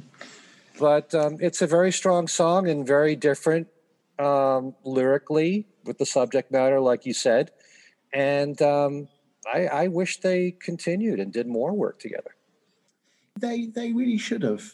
At least just to write songs together. Like, we'll write a bunch of songs and then we'll go off and not record them together. And I actually like the whole format of a little bit on your album, a little bit on my album, instead of doing an entire album together. Although I would have loved that too. But that way they're like teasers there. You know, I'm sure that there are some fans that don't care as much for Elvis Costello, so maybe not overload the fans with too much of Elvis on his albums. And maybe some of Elvis's fans don't care for McCartney or think he's too pop for them. So, but I like how they shared songs on each other's albums. Definitely. But I would definitely, in a heartbeat, welcome the two of them writing together again. And Eric Stewart, too. Yes. I always sneak Eric Stewart into the conversation. Just going back to what you were saying about the waltz, I got very Beatle-esque vibes from that moment. You know, when it starts doing the whole being for the benefit of Mr. Kite kind of spiel, like that kind of going down the circus rabbit hole feel. Like, I definitely got some peppery vibes from this song. And obviously Costello being the Beatle fan that he is, it's probably very, very hard for him not to write in a Beatle-esque style when he's sat opposite a Beatle. You know, I can definitely forgive him for that. Ken, I'm not going to lie, you could really apply the next title to me and you, actually, because in terms of Beatles podcasting, I do owe it all to you. Oh, that's so sweet.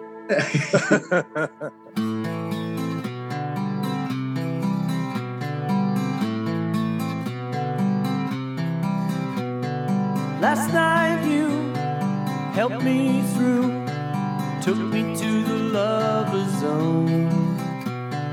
I saw their images projected on a wall of stone.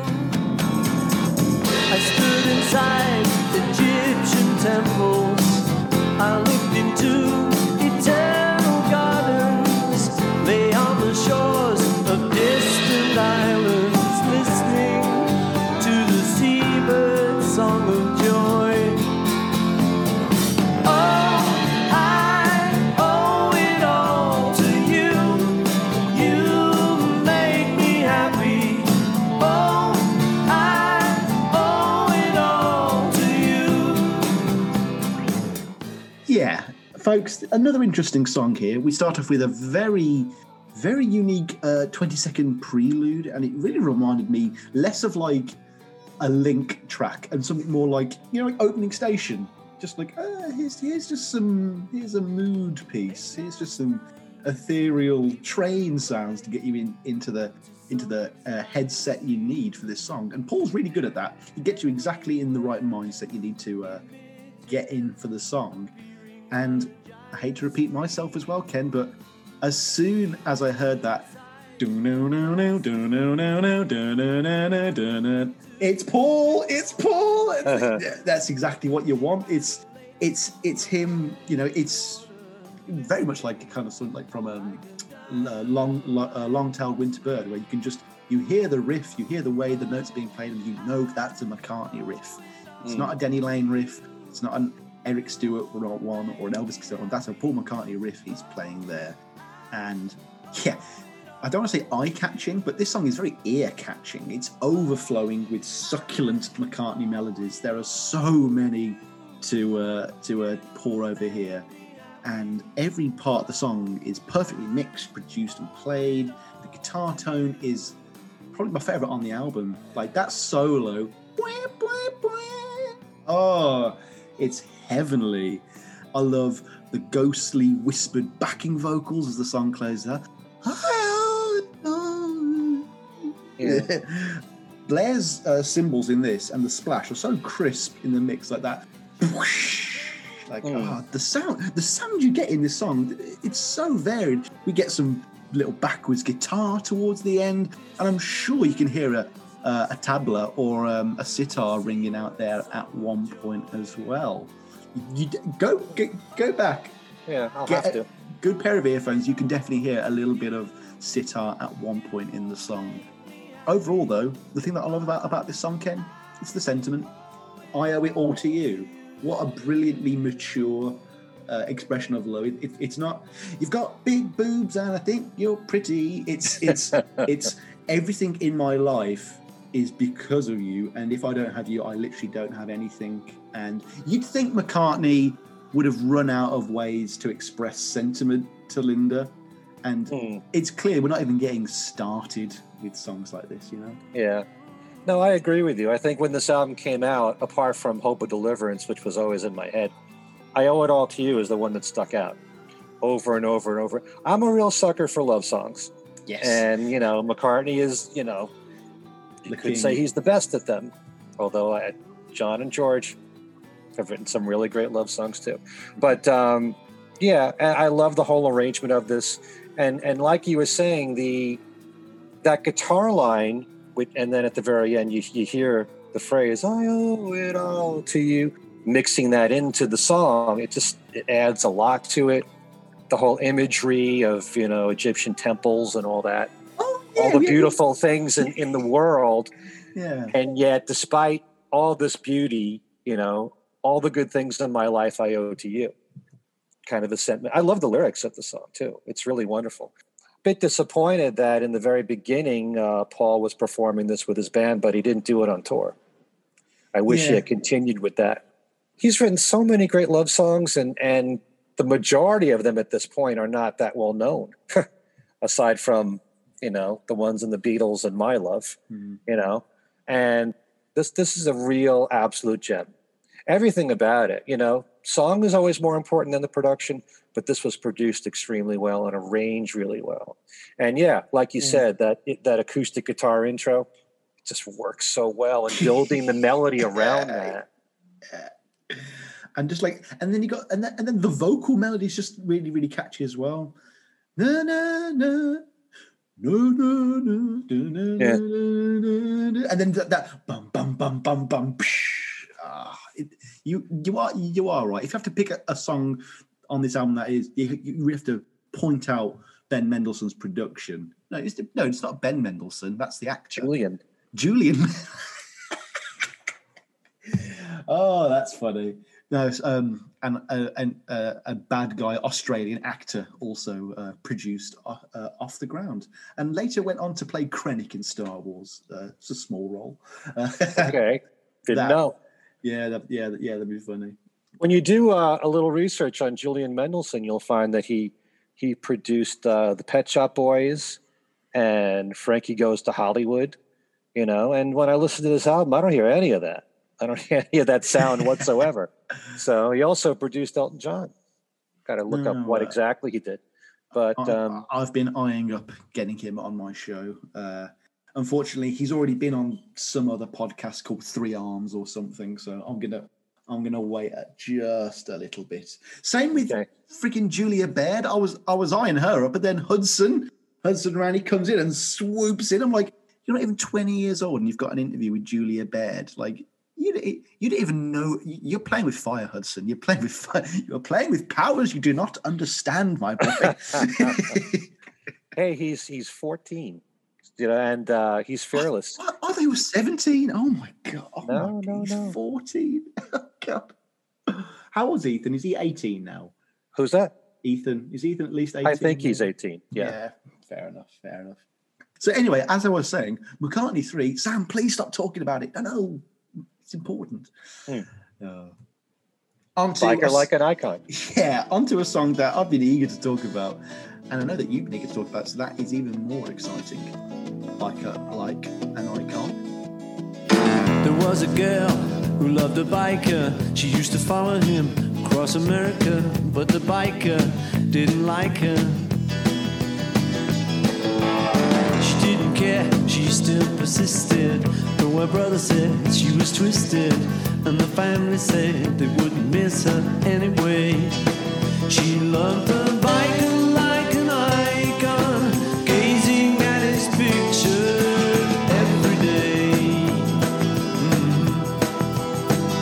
She loved the biker like an icon, slowly watching precious water drip away. She did her best to fix a meeting. She pulled it off one night in Hollywood. When he met her, he couldn't let her get away. He didn't ask for her permission. To call this song a meme song might be not enough of a description, really, because this is an infamous track. This is, as we said, this is Mary Had a Little Lamb. This is just any of the bad stuff. Like for me, I'll say My Love, but I know that wouldn't apply to you. But I don't think I've ever felt like I've been so against the grain since a song like Jet, because I love this track. I feel like I'm on the complete wrong side of history here.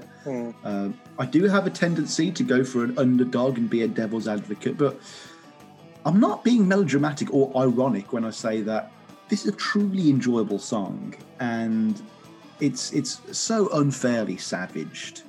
It's one of those tracks that it just grabs you with a really kooky little guitar rhythm at the start, and you're like, oh, okay, what's this? Where's this going? And you have that great little piano lick just to kick us off in that real rock and roll way. And then you come to an impasse. You can either accept that the lyric is, there was a girl who loved a biker, she used to follow him across America, and you could either think that that's just a unique rhythm and vocal style for this particular song, and you get over it and move on with your life, or you can kick off as if it's the worst thing McCartney's ever done, and they're the worst lyrics he's ever written. And I'm not going to say otherwise, but this is not a bad song. It's not even a mediocre song. It's a great song, I think. I like it a lot. But, as someone who always cares about the melody first and the arrangement and all that, lyrics matter a lot to me, but not as much as everything else. I can understand how the lyrics can be awkward for some people.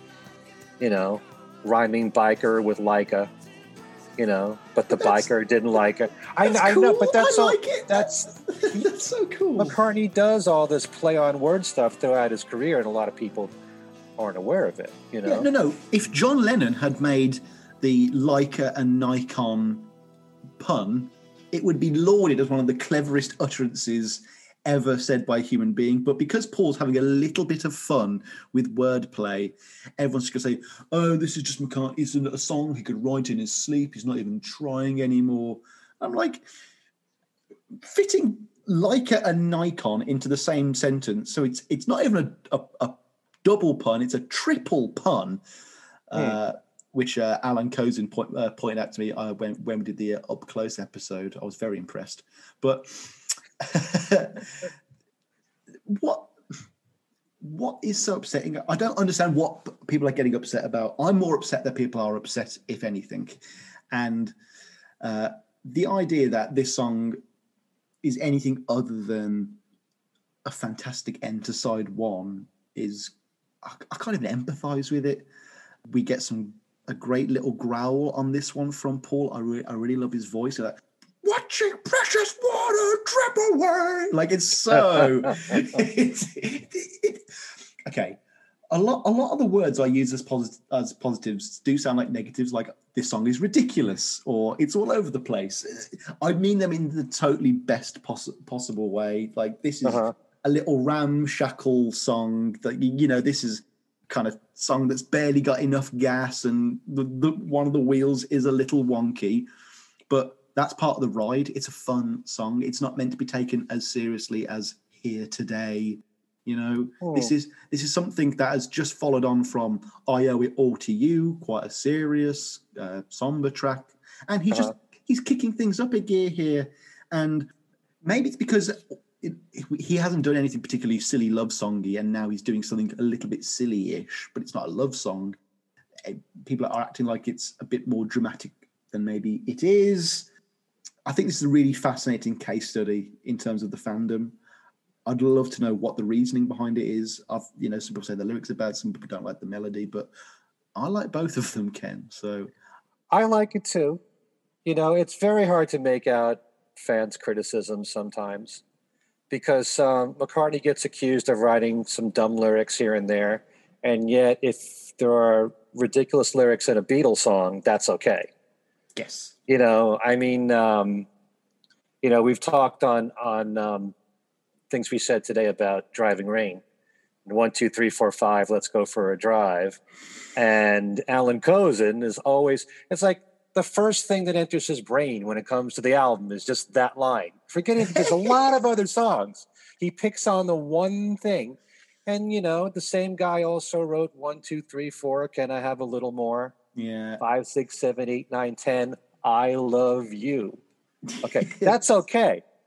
You know, we just did a show on Talk More Talk where we were discussing Pipes of Peace, and everybody picks on the "I acted like a dustbin lid" line.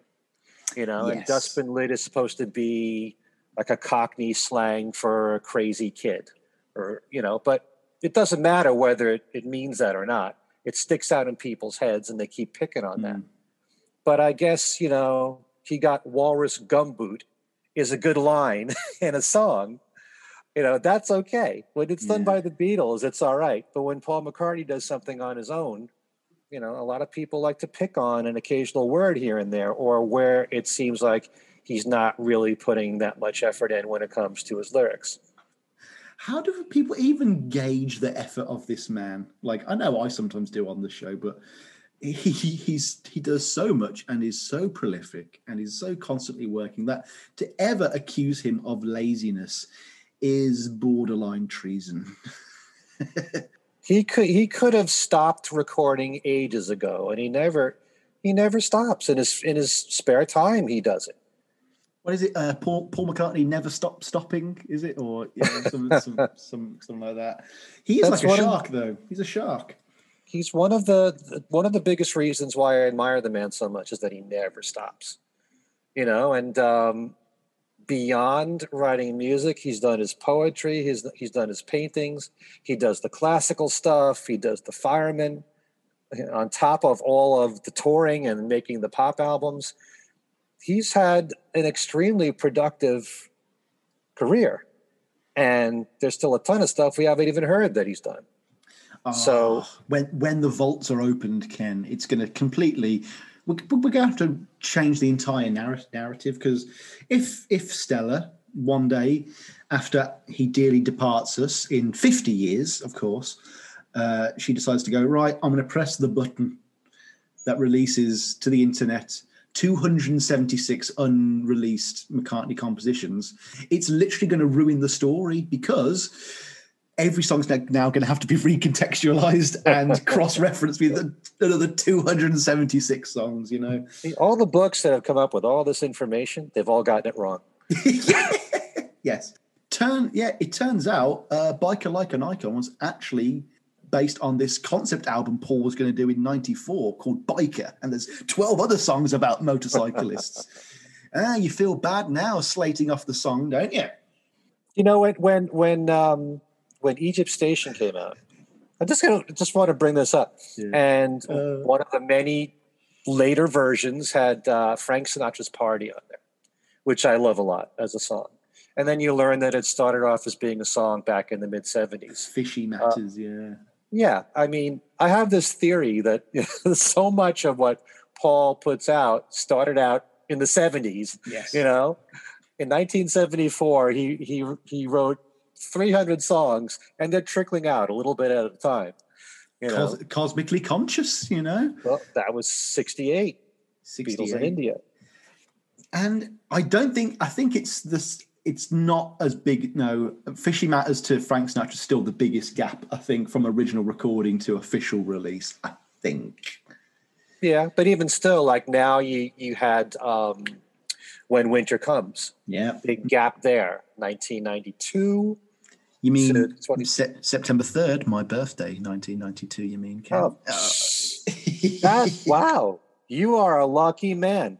When Winter Comes and Calico Skies were recorded on my birthday. And Great Day. Yes. And Day was recorded. That was the day of your birth? Yeah. The actual day you were born, not on your birthday. September 3rd, yeah, the day I was born. Paul was celebrating you. Oh, my God. Sailor Sam, it's all connected, Ken! It's all connected. Paul knew you were born that day.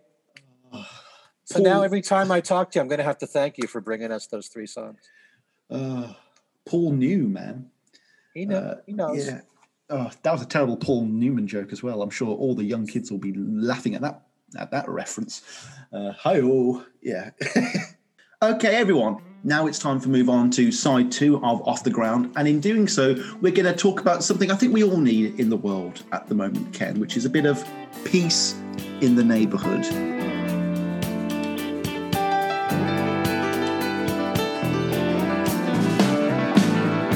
Best thing I ever saw was a man who loved his wife. In a place where things were good, I felt peace in the neighborhood.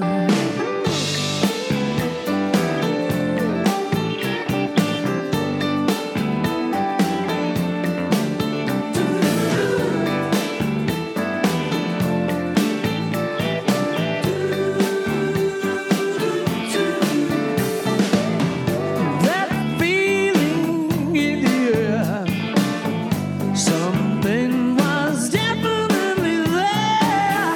It was a time when things were good. I felt peace in the neighborhood. I think we can entirely sum this song up just by reading the opening line, Ken. The best thing I ever saw was a man who loved his wife. Now, is that the most Paul McCartney statement ever declared in a song, especially for an opening line? I don't know if it's the most, but it's very typical of him. Yeah. Paul is so good at picking up something so extraordinarily simple in our daily lives, something that he really appreciates. Just the idea of a man who loves his wife. That's it. You know, isn't that a great thing? Something to celebrate. You know, not talking about material wealth or anything like that. Just 2 people loving each other. It does carry on from that thing we were talking about earlier, in that, you know, We Got Married and Distractions on the last album, and this is a kind of continuation of those mature themes. And it was only ever going to come out in his music, as all of this does. But I think with something like Peace in the Neighborhood, we are kind of slightly approaching self-parody with this kind of topic. I think there needed to be a little bit of self-editing here, maybe get someone else to look at this from a slightly different angle. I don't think it lands quite as well as some of the other songs do, at least in terms of the lyricism. I don't think the phrase peace in the neighborhood is that evocative, and we do kind of tiptoe toward the kind of dorkier, cornier, lamer element of Paul's songwriting here, because there's just nothing all that evocative, and I guess that's the point. It's peace in the neighborhood. That there isn't meant to be a great conflict and a disturbance and a resolution and the hero's arc in this song and all that. But I think Paul has done other songs that are about obscure topics where he has managed to find a certain je ne sais quoi or a beautiful image that he can build a song around. But here, I don't really get that. What you do get is the production, though, and I don't think that we've really given the production enough of a fair shake on this album, because it doesn't sound like anything in the Paul McCartney canon before or after. And the ambience here is still really enjoyable. It's still got that kind of ethereal, angelic, flying above the clouds, like the off the ground video feel to it. And I love this texture, especially when we get to the kind of coda where they're singing the harmony, where they're going, "Peace in the neighborhood." You know, just go, ooh. That's some primo McCartney harmony there. Yeah, you know, I really especially love this song.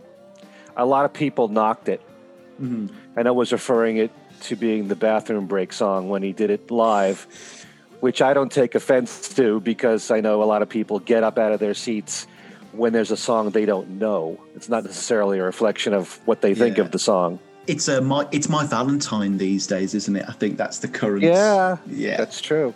And My Valentine's a beautiful song. But Peace in the Neighborhood is very simple ideas put together in a song, you know. I was there, I really was in the center of a love vibration, you know, people helping each other out, you know. Maybe that's not so evocative to you, but I'm thinking about the homes I've had in my lifetime and the streets that I've lived on, and if people got together and they were friendly with each other, and, you know, it was just a nice neighborhood. It's just a simple idea, people getting along, and it's great. I love it. But the thing I like most about, well, certain songs you come across where it doesn't sound like anything else he's ever written before, maybe melodically or structurally. This song has sort of like this might be a stretch, but a kind of a light, very light jazz feel to it. Although so does Distractions. But this is so different. I mean, it's semi-Steely Dan-ish to me. Okay. You know, I don't know if anybody else hears that, but I like when I hear a song and it's unlike anything else I've heard. I mean, not that it's groundbreaking in any way, but I don't think I've come across another song that I would say is anything like Peace in the Neighborhood from Paul prior to it. So I like that aspect of it. No, I cannot take away this song's uniqueness, whether within his own discography or the wider spectrum of music. And some of the stuff in it really is quite transcendent to me with the melody and where it goes. It really is enjoyable. I guess a lot of that is the fact that this is another one of those songs that was done in like either one take, or they reused a lot of elements from the rehearsal take. Some of that is in Club Sandwich 65. Paul goes into that. He calls it a very casual take, which I totally get. And it's just a different vibe for Paul. Yeah, you are so right. Normally, everything has to be so impassioned and everything has to be kind of reactive, or it has to get people dancing or something like that. But here, you know, maybe he's not even aiming for that kind of song. He kind of knows that he has a bit more room to do different stuff on his albums, and he can do something different. Yeah, you are right. You really are, Ken. I like when he occasionally writes songs about peace, although the last one was my least favorite. Oh, people want peace. Yeah. I wasn't that big on that one, but Peace in the Neighborhood's killer to me. Killer track. Definitely. I wouldn't call it killer. There is a point on the album, especially with side 2, where I can't quite tell whether I like the songs legitimately or ironically, or whether I just think they're kind of fun and throwaway. And well, actually, with the next song, Golden Earth Girl, we are going to see that this might be the first song on the album that I straight up don't like. And I can already hear gasps in the audience.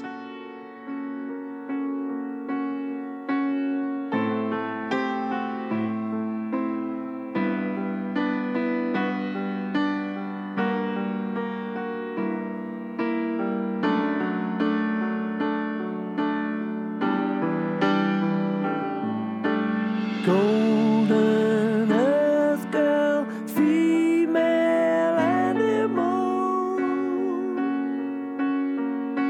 sings to the wind, resting at sunset. Ooh, in a mossy nest, sensing moonlight in the air. Moonlight in the air. Good clear water, friend of wilderness. I think I've been quite positive so far with this album, more positive than I think most people would have guessed. And I hate to be hyperbolic, but this is where Paul starts going through the motions with me a little bit, kind of airing more towards that mid-80s tired old McCartney shtick. And I'm not going to call this bad, because there is one moment that I do find particularly strong in this song, but you know, we all hear these platitudes about Paul can write songs in his sleep or he's in autopilot, but this is probably the most egregious example, at least on this album, of Paul reusing his tropes just to come up with the song. The melody and production have very been there, done that, and I'm just sat there confused as to whether any of that is on purpose or not. And then I find a quote from Hamish Stewart in the New World Tour book, where he says, Paul was thinking of doing that with an orchestra, and I don't know how it became a band number. So I get the distinct feeling that this was probably going to be a working classical number that he ended up kind of doodling in front of the band. Then they take it, and that's why probably to me or to my ear, it doesn't quite work. You know, if maybe these vocal lines were replaced with swelling orchestral music instead, a la Thrillington, maybe I'd like it a little bit more. But well, you do know, I'm not sure if you were alluding to it or not, but it did end up on Working Classical. Oh, it did. Oh, see, folks, that is a yeah. Oh dear. So maybe it was meant to purely be just something like that. Oh wow. Again, folks, Sam looks up something on the internet. So Working Classical was the same year or the year after this? I forget exactly. Working Classical. I think it was. It's 99, so it's way later. Yeah. Woman Beautiful. No, I need to change my reference. What did I mean? I didn't mean that. Golden Earth Girl. Did I mean Standing Stone or something? Yeah, probably something like that, or Oratory. Yeah, something like that. But I did get the sense that this was meant to be something that was purely for the orchestral, and maybe it will sound better. I should go and check out that version now. Maybe I will enjoy that one a lot more than this. The one thing that really got me with this song was the piano bit right at the start, and I was like, is this just Paul doing the piano lines from Maybe I'm Amazed again, but just slightly shaking it up? It felt like that classic Morecambe and Wise sketch where it's like, I am playing the right notes, but not necessarily in the right order. It just felt like he was using direct samples from the song, and I think that just put me in a bad mood from the start. But I've been slagging the song off for too long, so before I let Ken completely refute me, I will just say the lyricism's particularly strong in this one. I did find that to be quite enlivening. At least it did kind of drag the song kicking and screaming a bit into the middle ground for me. But the standout moment is that bridge. Like, the bridge in this song is just incredible. It is pure heavenly McCartney. That like fish in a sunbeam in eggshell seas, eggshell finish. I don't know why that's stuck on this song. Like, that is one of my favorite moments on the album, and it's kind of stuck in the middle of this languid, boring song that I don't like. So that bit for me is probably worth the rest of the song, because it's just this glorious little counterpoint pocket. But the rest of the song I do kind of just skip. Okay. Well, I will indeed refute you on this. For it. I do agree about, the introduction. It sounds like a lot of other piano introductions that are on Paul songs, Warm and Beautiful come to mind, something like that. But even still, I mean, probably his greatest strength in his career have been his melodies. And this is a gorgeous melody. And I like counter melody. I like the lyrics in this song, even if it sounds melodically like a lot of other songs of his. And because of the fact you're used to a lot of these piano introduction songs from Paul, I still love it as long as the songs are strong. And every now and then, Paul does these play on word things. And you were talking about In Eggshell Seas. Mhm. And I do kind of believe that that's like a play on the Christmas song, Gloria in Excelsis. I don't know. I don't know if he's ever said that, but it's something my wife pointed out to me as soon as she heard that song. But it sounds just like that phonetically. So I'm wondering if he was thinking that. It's one of those things Paul does every now and then. Said farewell to the last hotel that never was much kind of abode. I love when Paul does stuff like that. So I think he is playing with the words there on the song. And it's one of those songs I always play like around Earth Day. Okay. Kind of, works on that level. So I like it a lot. It's just even the songs that you might think aren't the strongest still have so many great traits to them. Mhm. And with McCartney, because of what I said, I mean, there's more to a song than just the melody, but to me, that's the single most important thing.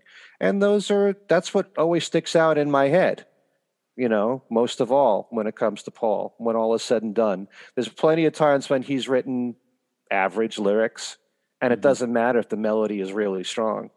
Although I do like the lyrics in Golden Earth Girl. But, that's the hallmark of a McCartney song is the great melody first. And then usually he does have good lyrics and a great arrangement.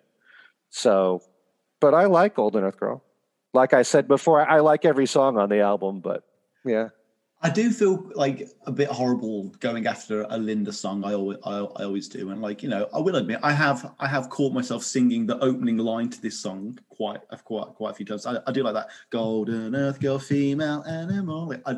That's a really, really gorgeous vocal melody, but the rest of the song's kind of forgettable for me, right up until the bridge section, and then I kind of forget about the rest of it again. It's a bit of a background song. This would be my toilet song. Okay.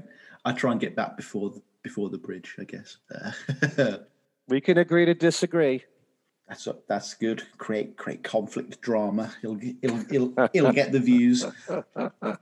Now we're going to move on to a song though that people probably think that there would be some conflict on, but if they remember what I said about the last McManus-McCartney composition, then they might be able to predict what I think here. Folks, this is The Lovers That Never Were.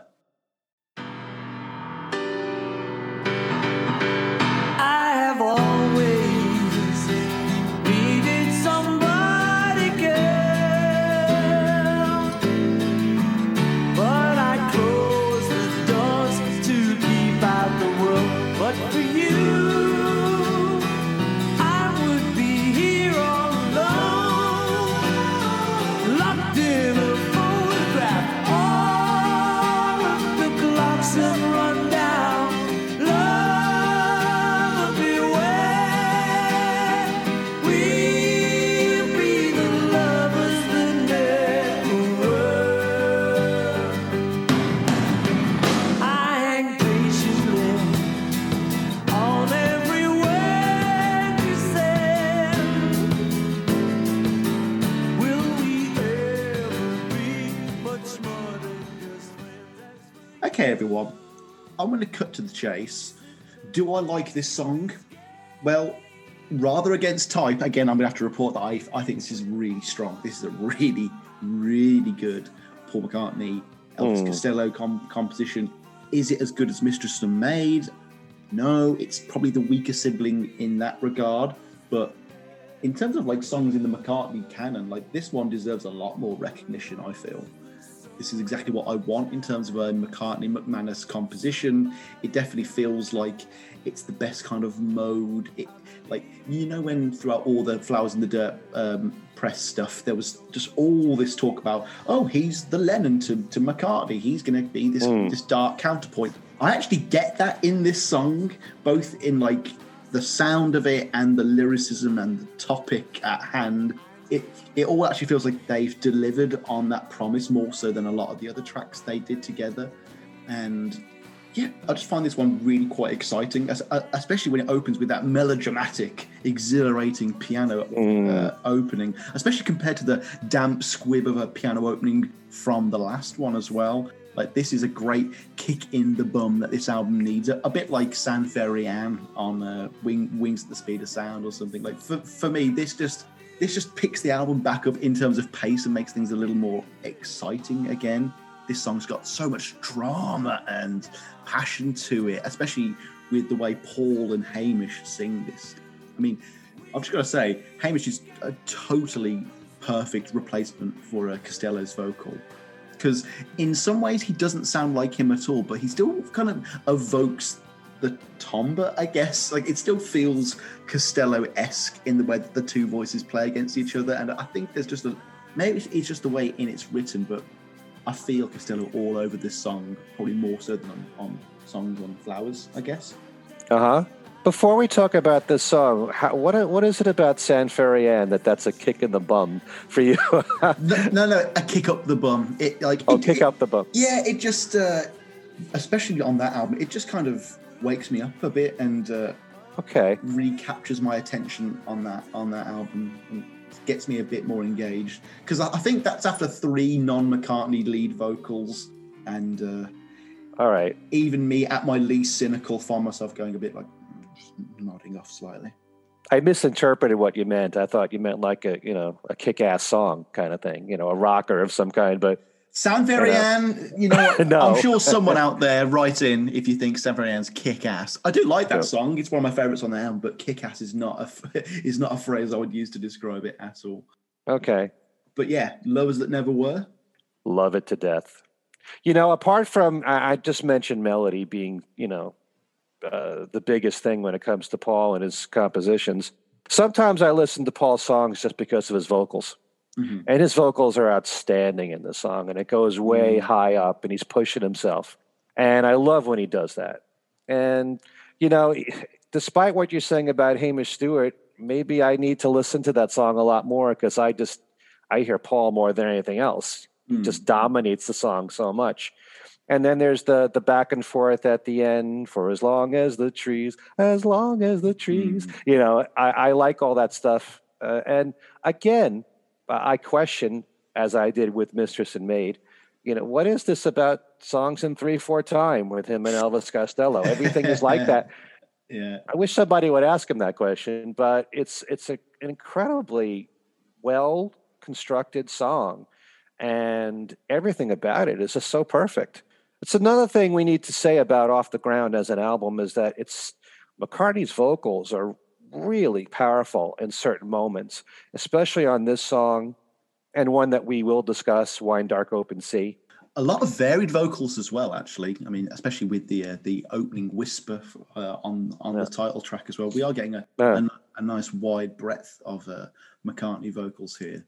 Though, in terms of production, I know the final song is the one that's described as the Beatley one, but for me, this one was the one that sounded most typically McCartney-esque, I guess, without feeling like it was trying to, especially at the end with those, when you were saying with that back and forth with the kind of like that, just to me felt very classic mid 70s Paul, whereas something we're going to talk about later kind of feels like an affectation of that, I guess. Yeah, Lovers That Never Were is classic McCartney. It's in my top 3 of McCartney-Costello collaborations. And there are about 12 total, are there? Something like that? Could be a little bit more. It's around that.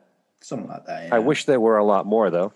But speaking of collaborations, though, you can tell that Costello's definitely not in the studio for this one, because I think the song starts out especially with the piano bit, as quite a sparse, collaborative kind of song where it does feel like it's almost just Hamish and Paul together doing this duet. But then as the song goes on, it does devolve into this grandiose McCartney indulgent overproduction, and like I dig that, but you know, it does clearly almost go from a Paul and Elvis song to this is Paul's song. This is all Paul now. And as I said in the last song, most of that is always for the better, I feel. And maybe there's just something about Paul approaching this material a couple of years on, looking at it with a fresh face, with a new producer.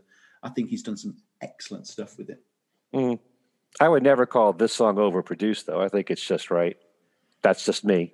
Fair enough. So we'll have to agree to disagree, like you say, Ken. But we will agree that it's an excellent song, though. So yes, I love this one. By the way, what did you think of like the demo of this of Paul and Elvis? Then there's the demo of the band doing it.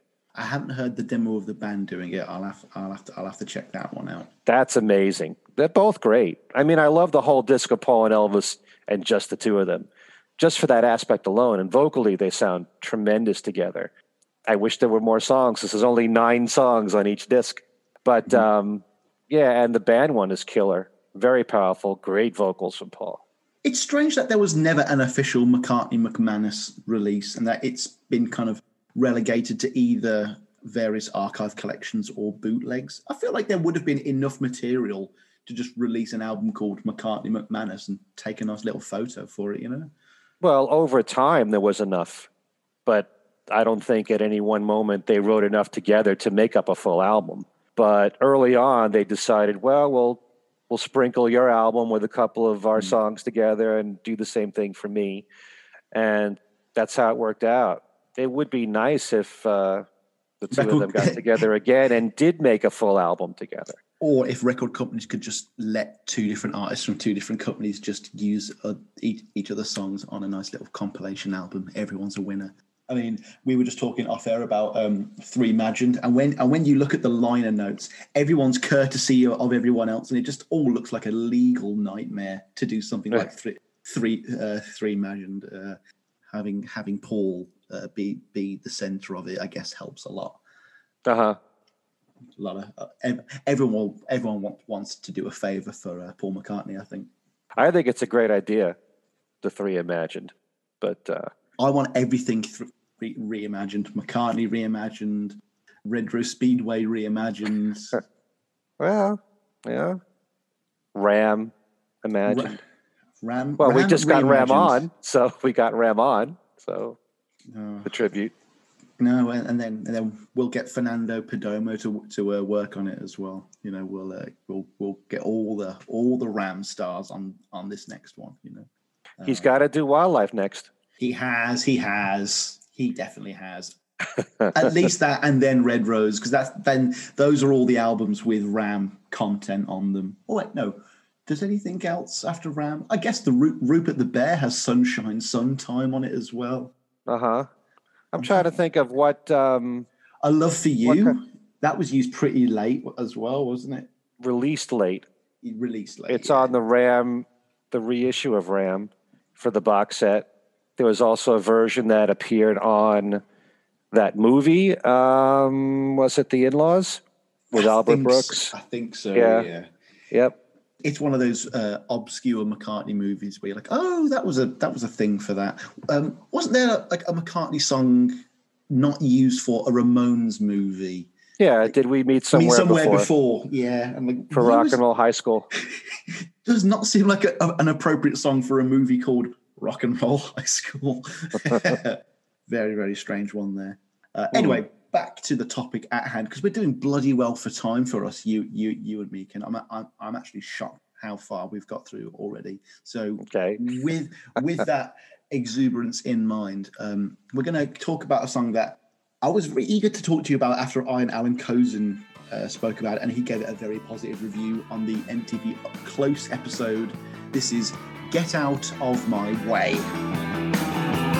Flashbang while I'm on the road again. I got my eyes on the road and I'm feeling the pain. I found a real fine woman. I'm headed to see her.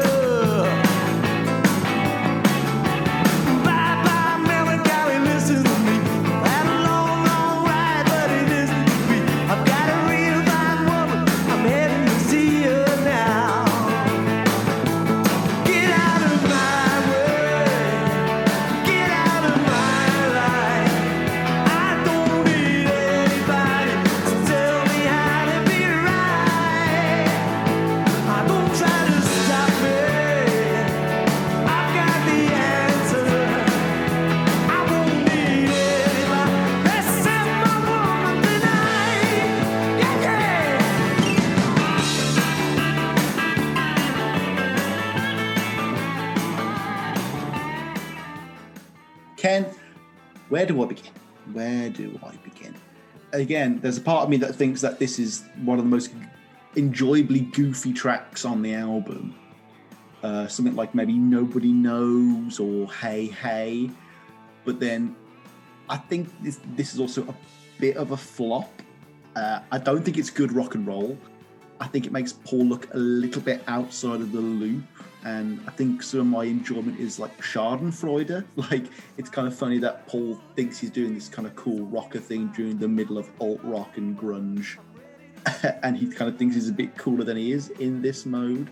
He speaks about, like, you know, this was an attempt at writing a straightforward rock and roll song. A lot of people will tell you that they're the hardest songs to write, even though they sound very simple. To get them to sound authentic is difficult. And how portentous a statement is that? Because I think, hilariously, Ken, with this song, he proves just how right that statement is, because I don't think he did write an authentic rock and roll song here. I think he proves how difficult it was.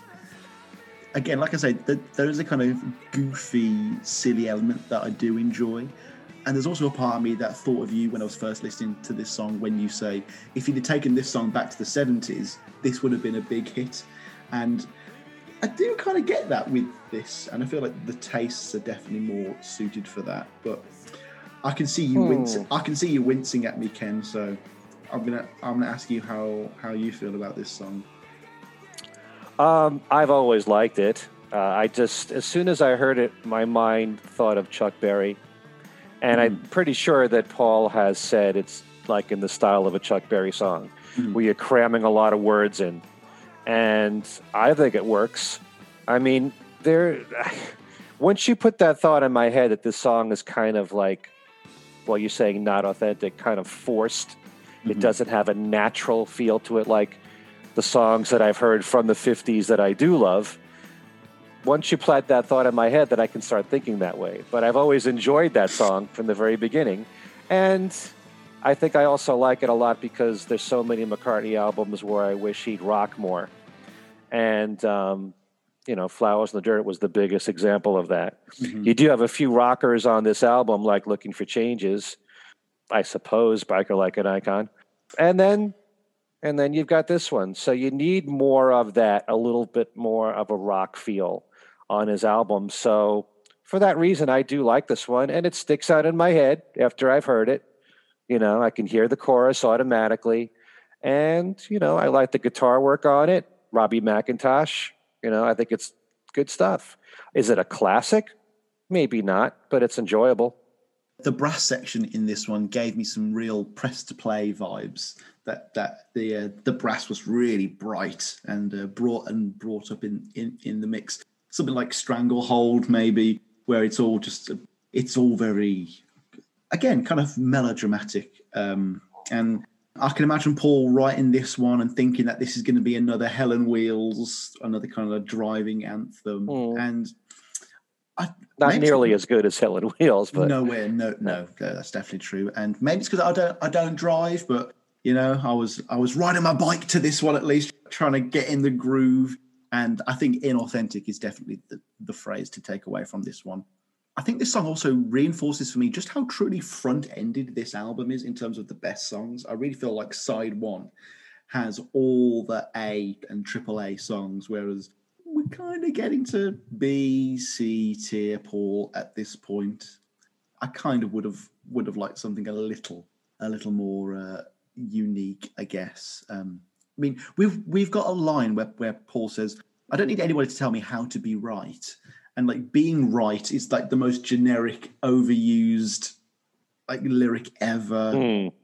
I feel like Paul is perfectly capable of writing something a bit better than that. Maybe, you know, there wasn't enough of a Nigel Godrich, George Martin production approach to this, where someone says, "No, Paul, go back and do something a bit better than this." Not the most unique song ever, I must admit. And yeah, even the bass line as well, that was very been there, done that as well. Bit of a letdown, really. And this is kind of where the album does start winding down for me. And I really, in all honesty, I don't make it through the album many times. I do kind of, I mean, I'm not switching it off, but I'm definitely moving on to focus on something else at this point, maybe some writing or something. And it is just in the background at this point. And in terms of been there, done that, and repeated McCartney imagery and a familiar feeling, that is going to bring us on to Wine Dark, Open Sea. Open up your heart if you wanna set me free. Full of love, your love, sailing on a wide, dark, open sea. Sailing on a wide, dark, open sea. Lighten up my heart, leave it to the evening breeze. Give me love, your love, sailing on a wide, dark, open sea. Sailing on a wide, dark, open sea. Okay, so just so we're all in the right place, folks, I did a bit of wiki-based research to find out what wine dark means. I actually didn't know. I didn't know what wine dark means. Wine dark is a traditional English translation of, I'm not even going to try and pronounce that, an epithet of Homer of uncertain meaning, a literal translation of wine-faced sea or wine-eyed, and it is attested to 5 times in the Iliad and 12 times in the Odyssey to describe a rough or stormy sea. You didn't know that, but going into the song? Yeah, I've never heard that phrase. I've never heard the phrase. I mean, what are they teaching us kids in school these days? I mean, am I right? Yeah, Ken, this is another one of those songs where I feel like I've heard this one before, or at least I've heard it be done better by Paul somewhere else in his career. And there are many times where he repeats himself, but it still feels fresh. You know he's done it before, but he still finds a way to put a new spin on it. And I've said this with a couple of songs already, but this is falling short of like the moniker of a proper classic for me. I kind of feel like it's aiming for something of the majesty and poignance of Wanderlust or Calico Skies, 2 songs that it also shares kind of themes and imagery with as well. So maybe that sort of makes it feel a little bit lacking. I can't quite pin what it is, but it's just airing again towards a more generic McCartney song for me here. I find it quite unimaginative, and I'd rather go listen to another song on another album. And that is the beauty of McCartney's discography. If there is a song you don't like, you don't have to throw the baby out with the bathwater, and you can just go and curate yourself something else from his enormous career. But that is something I do when I listen to this song. This is probably the point in the episode where I'm like, yeah, I kind of see why people would be so focused on the B-sides of this album, because there does seem to be a disconnect between me and side 2.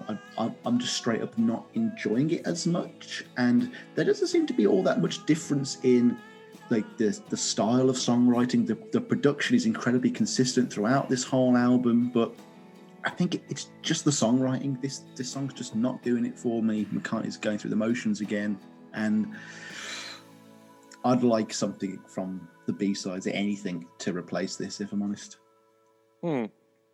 Okay. Well, first of all, folks, Ken likes every song on this album, so you don't need to hold your breath here. No, I mean, I'm honest about the way I feel. And when it comes to the solo Beatle catalog in general, I like most of the songs. I'm not going to say I love every single song. But let me just, before I talk about Wine Dark Open Sea, let me just kind of comment on what you said about, the first side of this album being so strong.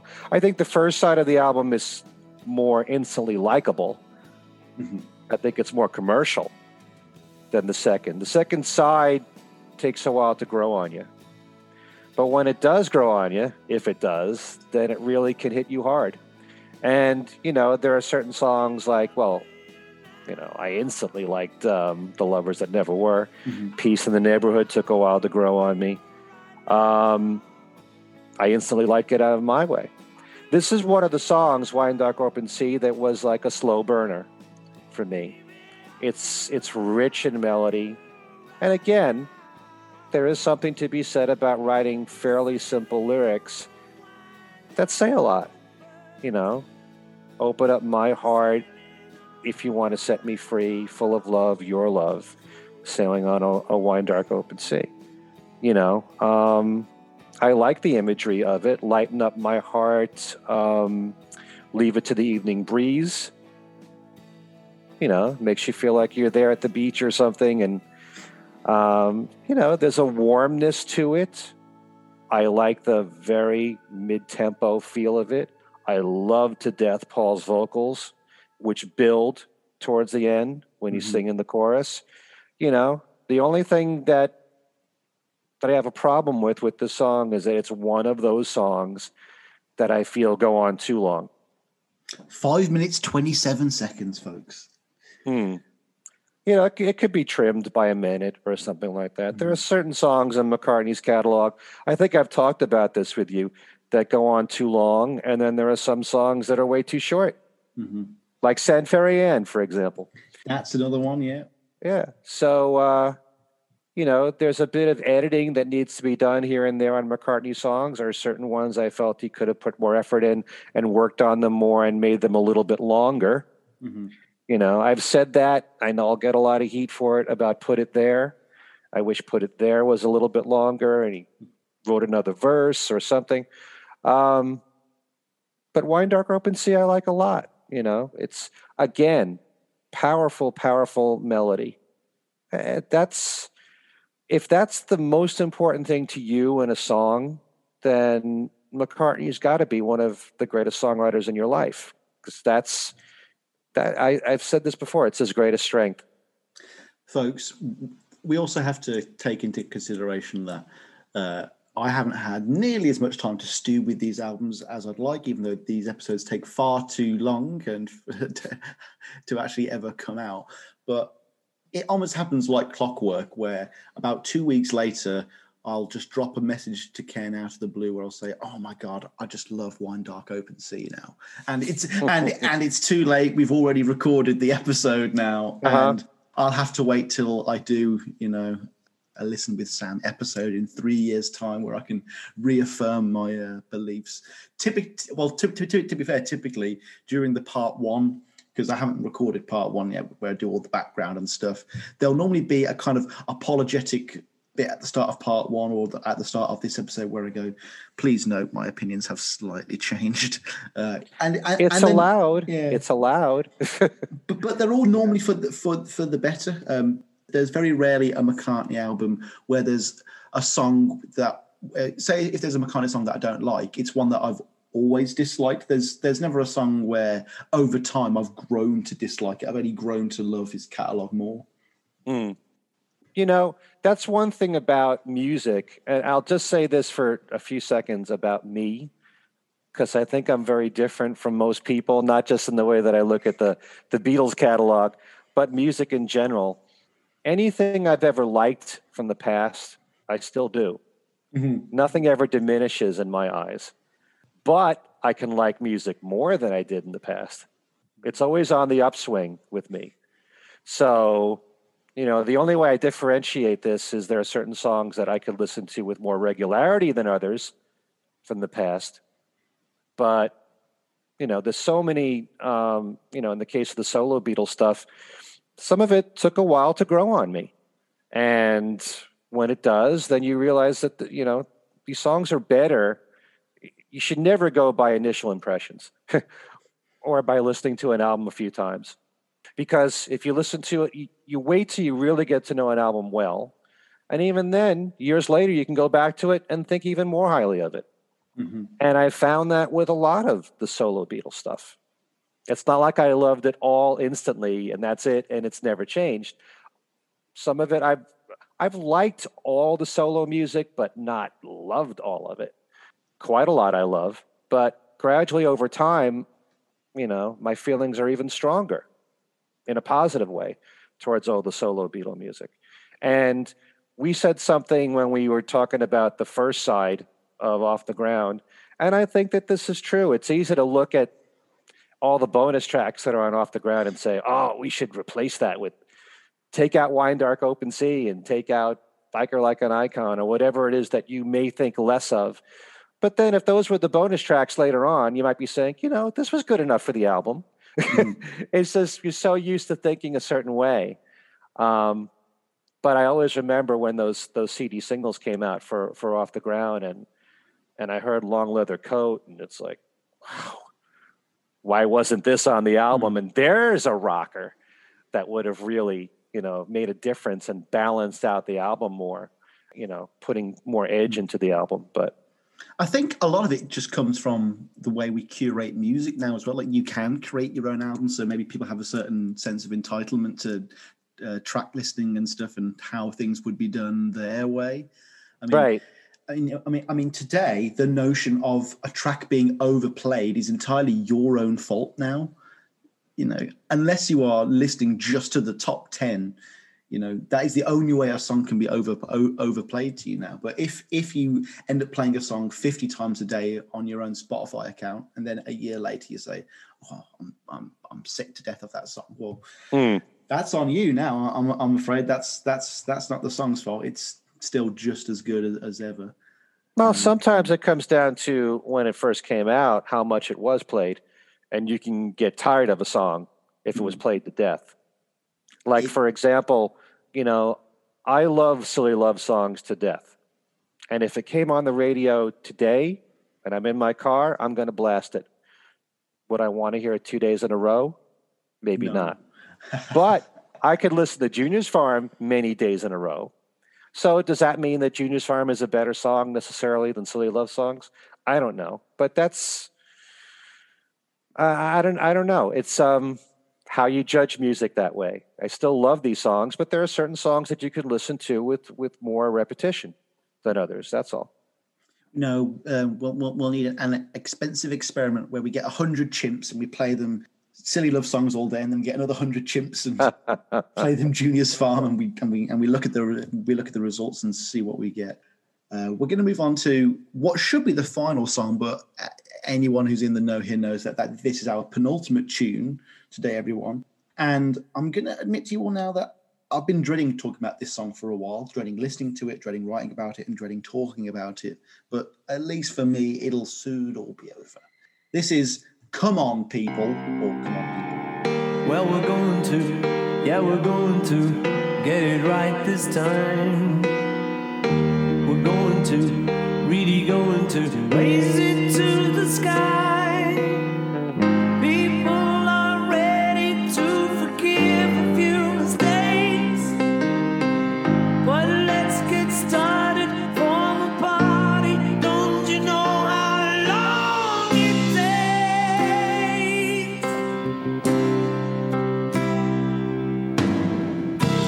Come on, people, let the fun begin.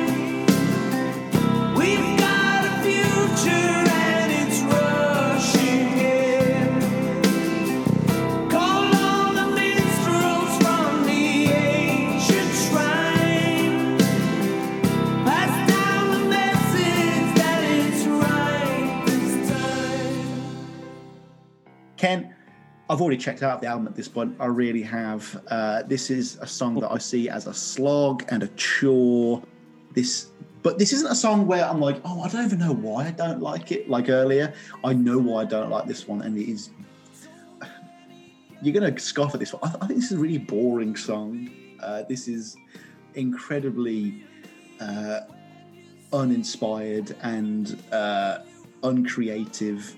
I'm probably going to get crucified for this because I always see this song so high up in people's lists, but I was quite underwhelmed at how there was this lack of passion and urgency in it. There's nothing particularly special that I saw in this song that was making it work or hook me in. With Golden Earth Girl, where he's doing the tropes of his love songs and his piano ballads, here I kind of felt like he was butchering his grandiose, bold closing numbers tropes, and he was just kind of going through those motions. Very little for me to get emotionally invested in. The phrase "come on, people," I didn't find to be all that resonant or effective. I remember in the Moving On documentary, all the people talking about how this is an incredible song and how the message is really strong, and it just feels like, you know what? It almost feels like a song Paul would write for like a modern day video game. You know, when like he's doing Hope for the Future. Like it just reminded me of Hope for the Future. Okay. That kind of, or like, you know, when he writes a new song for Lipper every year, like on the spot, and it's the most generic Paul McCartney thing you've ever heard, because he just relies on those same tropes that he has hardwired into his fingers and his brain. That's what I get from this song, but they also get George Martin involved. And no, I'm not gonna have a go at the string section. That is admittedly very nostalgic, and it was quite it was bold, it was grandiose, but more of an affectation. I didn't feel like there was a lot of heart in it.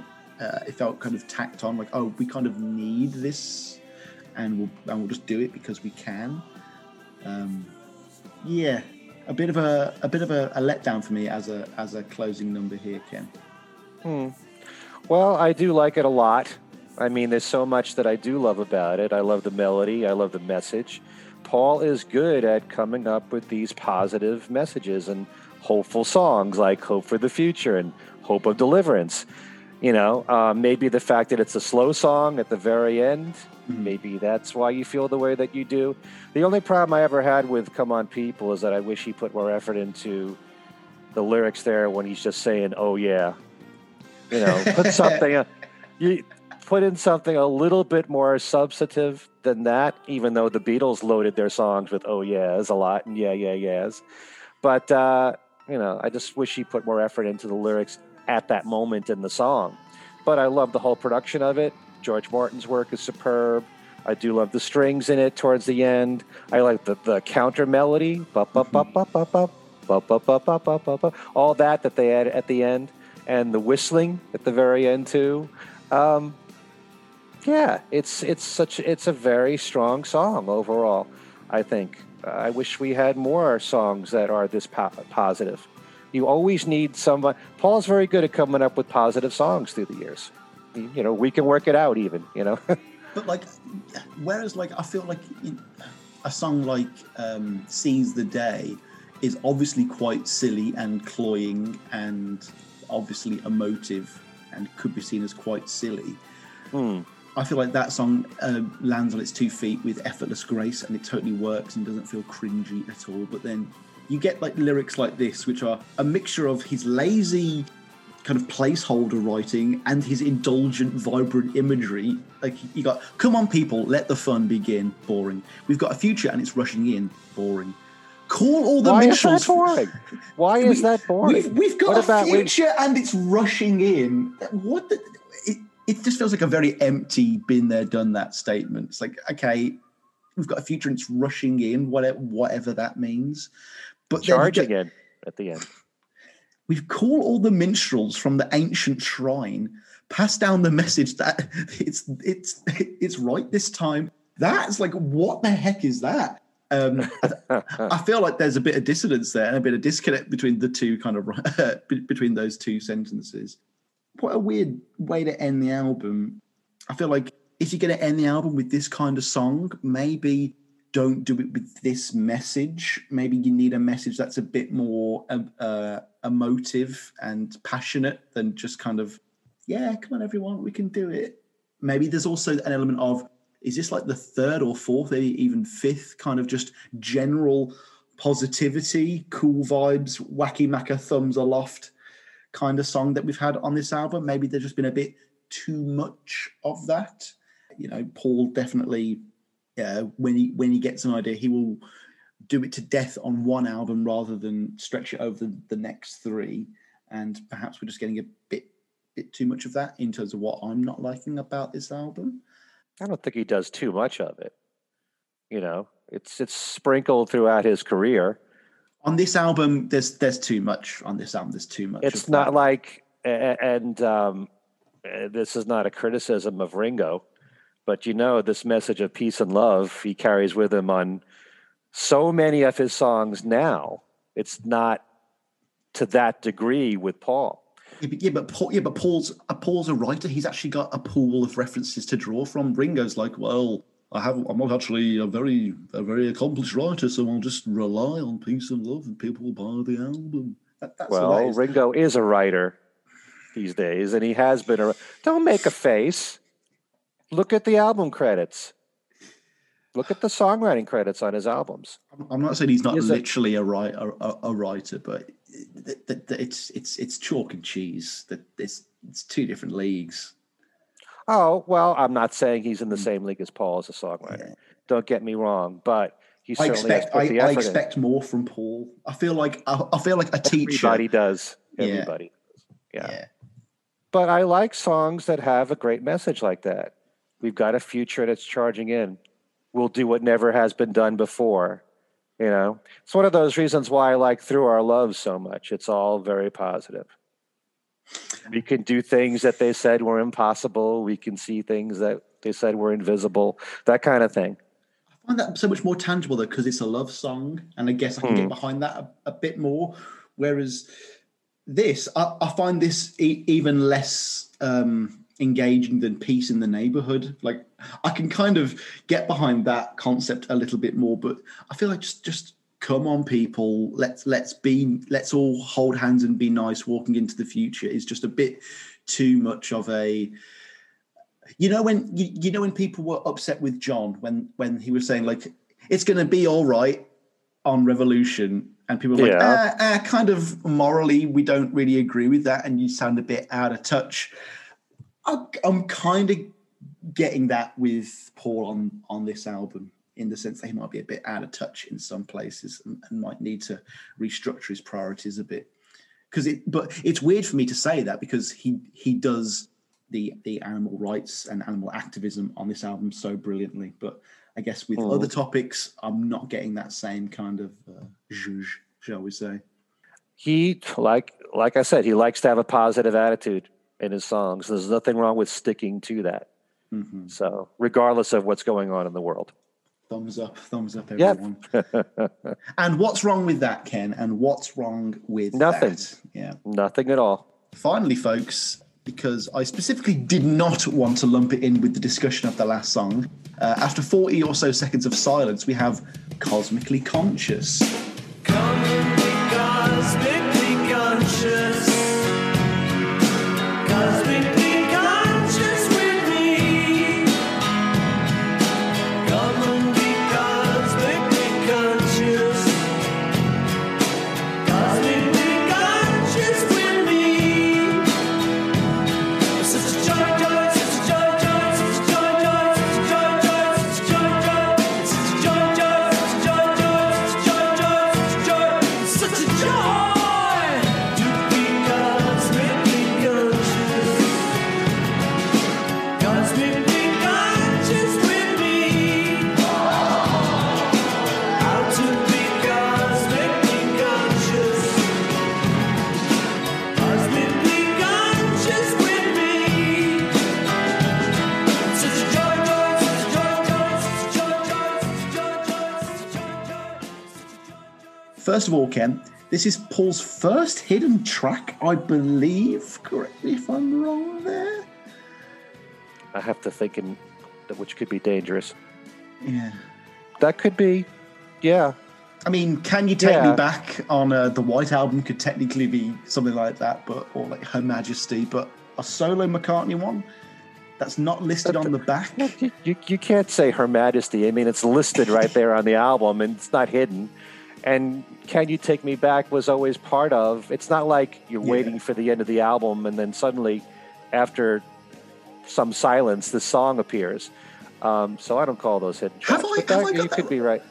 Wasn't there a version, like the first one that was released didn't have Her Majesty printed on the back? Have I got that completely wrong? I think you're right about that. I'm not sure. Again, folks, write into me- paulpod@gmail.com. Let me write to Alan Cozen. Hey there, Ken. Right, what we have here. Oh, I do a very good Alan Cozen. Yes. No, me and my friends have been doing. Well, me and my friend Tom have been doing impressions of you guys since before we even spoke to each other, Ken. Oh yeah. okay. That's all we do. I'll never do my Giuliano on air, but it's fiery. Thank you. I don't need to hear it. So, Ken, let's just dial this conversation back just slightly. What do you think of hidden tracks on albums in general? Is it just a bit of a goof for you, or do you enjoy the possibility that you might discover something on an album like this? I do like that. I think at the very beginning it was an extremely cool idea, but the more that it's done, it's not as much of a surprise. Mm-hmm. And then sometimes, like I think in the case of Chaos and Creation with the instrumental, I Only Have Two Hands, I think it's called. Mm-hmm. And they don't give you the title at all. So you're wondering, what is this? And you're more curious about that. But yeah, the more you get for your money, the more I'm for it. I like the idea of that. Yeah, I mean, if you're buying the album, you're still buying the album, and it's not, you're getting something extra, and you'll find out about it. Yeah. I hope that not everybody expects it now with every single album. So, yeah, and you also have to make sure that you wait a while before the song kicks in, that last bonus track. So I was surprised with Cosmically Conscious when I heard that at the end of Come On People. But it's a nice little bonus. I think it's one of the standout highlights of the album for me. The only negative I would have to say is that they didn't use the full cut of the song, and I think you've got to buy the Off the Ground single to get back the full track as a B-side. But yeah, this is just... You mean this one? No, he's got it. Oh. Again, this is not an episode of Mac It In Your Attics, folk. But I will do the hair pull back thing. The face. Yeah, I mean, technically this is a Beatles era song, so it's hardly a surprise that this is my favourite from these sessions. It goes all the way back to Rishikesh in 1968, and that just reinforces how much of a fertile period it was for Paul at that point.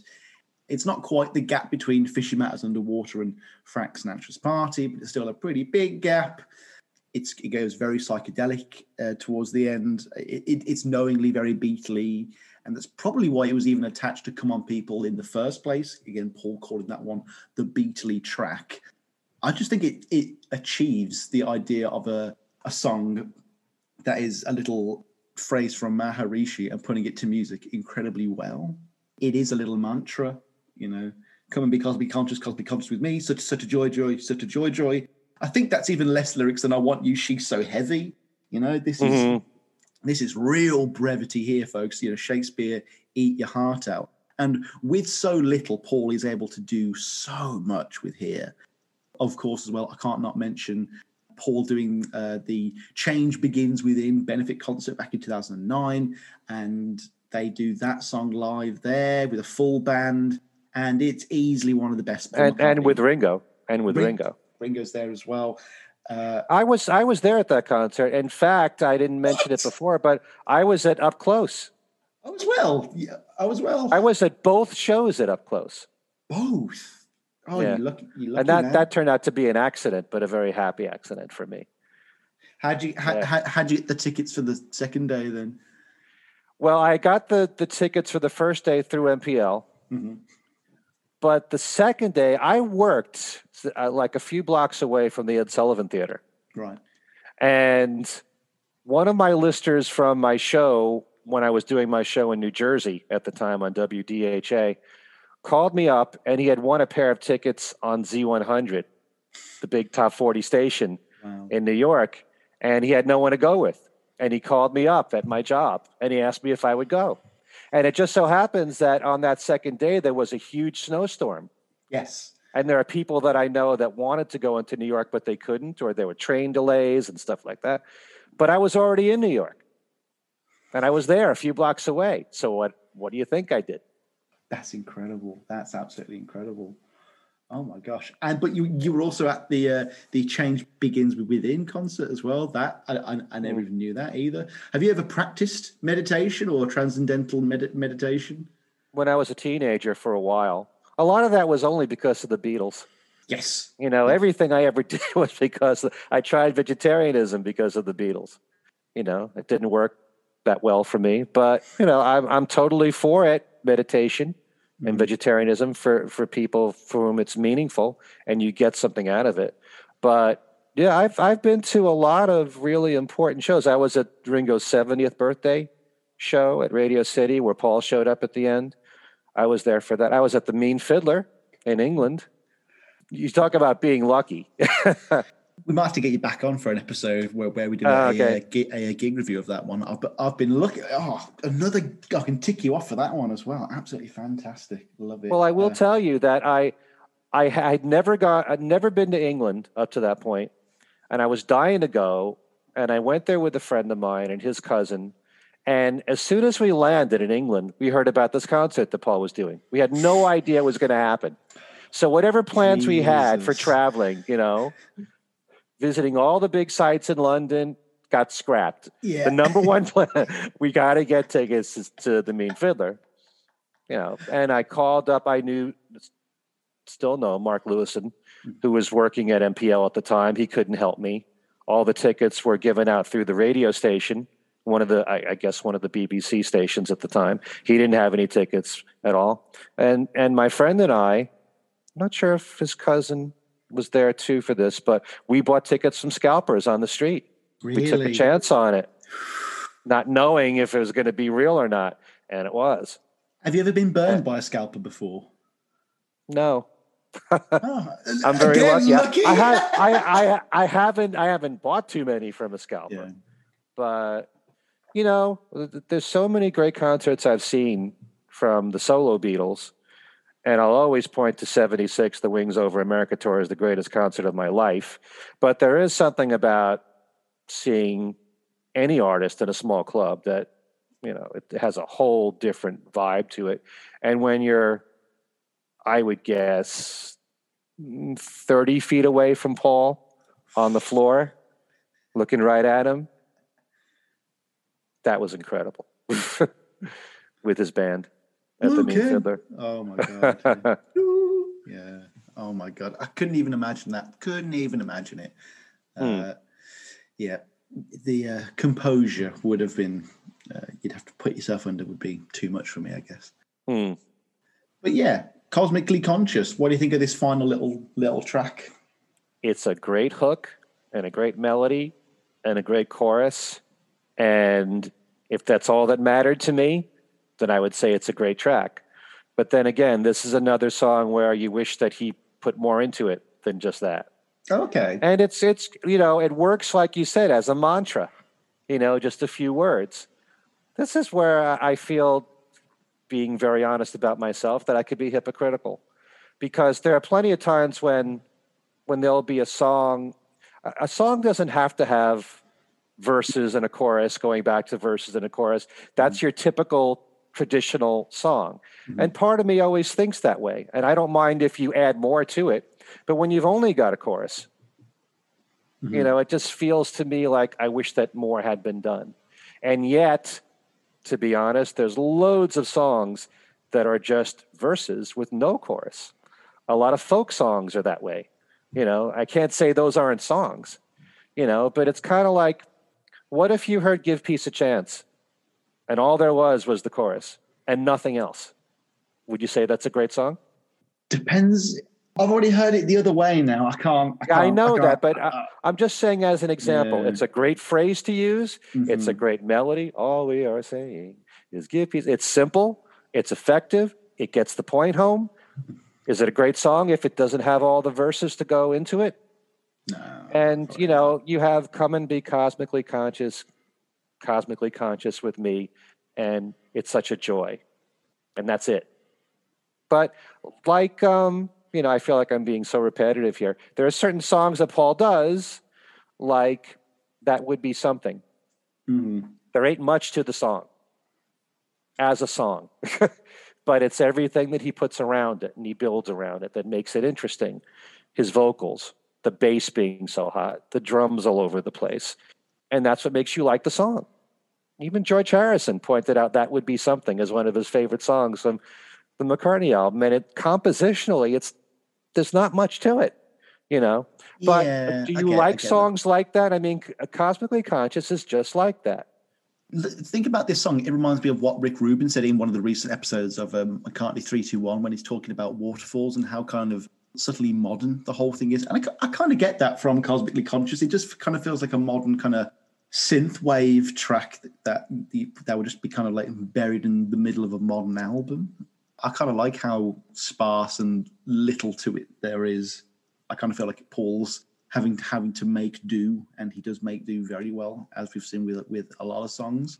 I just enjoy this one. I think it's delightfully simple, and it doesn't try and overcomplicate itself. And I know that's not what you think it should have, but I guess I just enjoy very simple McCartney melodies, and I find them very hard to resist. And of course, you've got the Beatle and Maharishi connection, which adds a whole another layer of nostalgia to it. But also, this is just a bonus song at the end of the album. It's not anything that has to be taken quite as serious as any of the other songs we've mentioned as well. So, Right. You know, this could very easily just have been a song that appeared on the archive collection, a future archive collection, and it would still have the same kind of significance, I guess. And I'm sure it will if there is an archival off the ground, which there should be. But also, you kind of said when you're talking about the song that it's from his Beatle days, so obviously it must be good. I don't necessarily think that, you know, if he wrote it back then, that it has to be, you know, top quality. Paul, he's written some of his best songs in the Beatles. He's written so many of his best songs on his own. Okay, maybe the best way to phrase it is, for me, it is evocative of quality Paul Beatle era, I guess. It does remind me of that, definitely. Okay. And with that, folks, that brings us to the end of Off the Ground, 1993's Off the Ground. How many is that? 12 official songs, 13 technically if you count Cosmically Conscious. Just a little bit shorter than Flowers in the Dirt, if I'm not mistaken, a couple of minutes shorter as well. I actually thought it was going to be longer after all of that, but Flowers is actually a very long album when you break it down. Overall, though, Ken, how do you feel about this release now here in the modern day? Is this still an underappreciated McCartney gem for you, or is it just something that needs a slight reassessment in terms of the overall arc and how the fandom perceive it? I think it's underappreciated overall. Mm-hmm. You know, on a scale of 1 to 10, I would give it probably a 9. You know, I think that highly of it. You know, if it all comes down to whether or not you simply enjoy an album, most of the solo Beatle albums would be rated highly for me. It's just that some you think far more highly of that you enjoy so much more. You know, if I was to compare Flowers in the Dirt to Off the Ground, I love the songs on Flowers in the Dirt so much more than the ones on Off the Ground. But the ones that are really powerful for me on Off the Ground, you know, they really can strike a chord with you. Like, you know, I Owe It All to You has always been a favorite of mine. I love Peace in the Neighborhood a lot. I love The Lovers That Never Were. You know, that's the fun thing about assessing all this stuff. There's so many reasons to like the music. And for me, like I said, melody always comes first. There are times when I listen just for Paul's vocals. The Lovers That Never Were. It's kind of like, just concentrate on his singing. Doesn't even matter what he's saying in the song. You know, it's kind of like, Oh, Darling. You know, you listen for the vocals and you may not even know what, you know. It's, I was going to say, call Me Back Again. Yeah. They are. Okay. Yeah, well, Call Me Back Again is in that same vein. Mm-hmm. So, yeah, I like it a lot. Every single solo Beatle album, not just Paul's, is worthwhile listening to. You're always going to find some enjoyable tracks. For everybody, it's just a question of how consistently strong is each album. And I do like every song on this album. Maybe not as much as songs on other albums, but there's a lot of good stuff on here. And as we said earlier, if you group together all the bonus tracks that were on the CD singles, this was a very fertile time for him. And it's so amazing to think that if you like the songs on Off the Ground, or most of the songs, he's got all this other great stuff that he wrote at the same time and recorded that's on these CD singles. And it could have made a really good double album. It really could. Double album of Off the Ground sessions. Yeah, there's definitely enough there. Yeah. I think so. I'm not sure what record label would ever want to fund that a la kind of Red Rose Speedway, but it would have been quite the artistic statement just to put all of those songs out there. Because again, like with Red Rose Speedway, you are only getting a slither of what he was really doing across that whole year. And like you, I mostly like all of these songs. I mostly like this whole album. And you are right, it is underrated. I don't know if I'd go so far as to give it a 9 out of 10, but going back to what you were saying about, do I mostly just enjoy this album and all of the songs? Yeah, I do. Do I kind of tune out a little bit towards the end and it kind of just becomes ambient background music? Yeah, a little bit. And the songs that would go into my own personal McCartney collection can probably all be found on side 1. I do still feel it's very front-ended, and as you said earlier, it's definitely the most commercial side, probably very, very purposefully to kind of hook people in potentially. But I was so amazed at how unique this album is in terms of its production. It like I said earlier, it doesn't sound like anything he's ever done, previous, past or future. It is a very fun little oddity in his discography, and the atmosphere and that consistent production throughout was just something that I really felt drawn to every time I put the album on. I was like, this is just a really fun atmosphere. This is a fun vibe, if you will. And I just enjoyed having the album on. Is it one of Paul's best? No. Is it rightfully derided as much as it is? Definitely not. Like so many albums on this show, Pipes of Peace, Press to Play, Flowers in the Dirt, even Venus and Mars or Red Rose Speedway back in the day, whenever I'm kind of worried about them and there's this huge hype around them and there's people saying, oh, this is bad, that's bad, etc., etc. Every time I've proven that it's nowhere near as bad as everyone else says. And this is definitely another one of those cases. It does remind me somewhat of the Pipes of Peace tug of war conversation, with Flowers in the Dirt being the tug of war and this being the Pipes of Peace. Rather like Pipes of Peace, this is unfairly unappreciated, but I'm not going to go so far as to say that this is better than Flowers in the Dirt, because it just isn't, which is weird because this is more consistent than Flowers, sonically, thematically, just in terms of production, whereas, and even in terms of like song quality, like it's kind of just hovering around that mid zone, or the upper mid zone, shall we say, the 7s and the 8s. Whereas Flowers kind of has peaks and troughs for me, I guess. Like a lot of 10s and 6s. So, if you put these two albums together, they both come out with the same kind of mean average of high 8s for me, I guess. Okay, well, if you rate the album an 8, isn't that worth your while? 4 stars, baby. This is one that everyone should check out. It's like Wildlife, it's like Press, Pipes of Peace. Don't believe the hype. Go and check it out for yourself, because Ken, a lot of the times when people are upset with the Paul McCartney album, it is either because he's not being samey enough or because he's being too different, and he has to walk this terrible. That's very interesting. Yeah.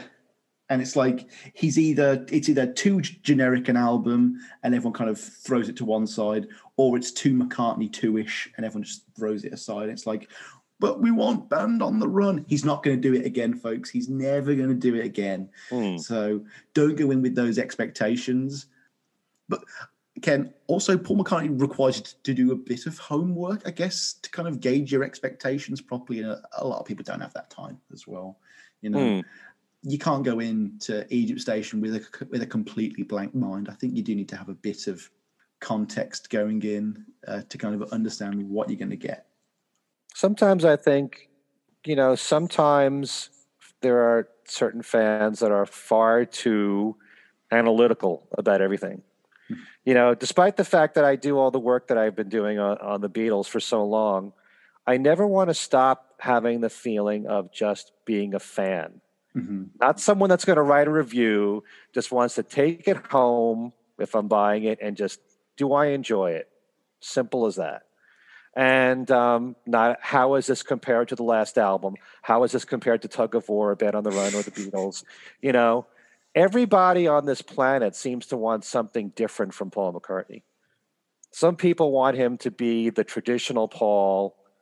Paul more of the 70s.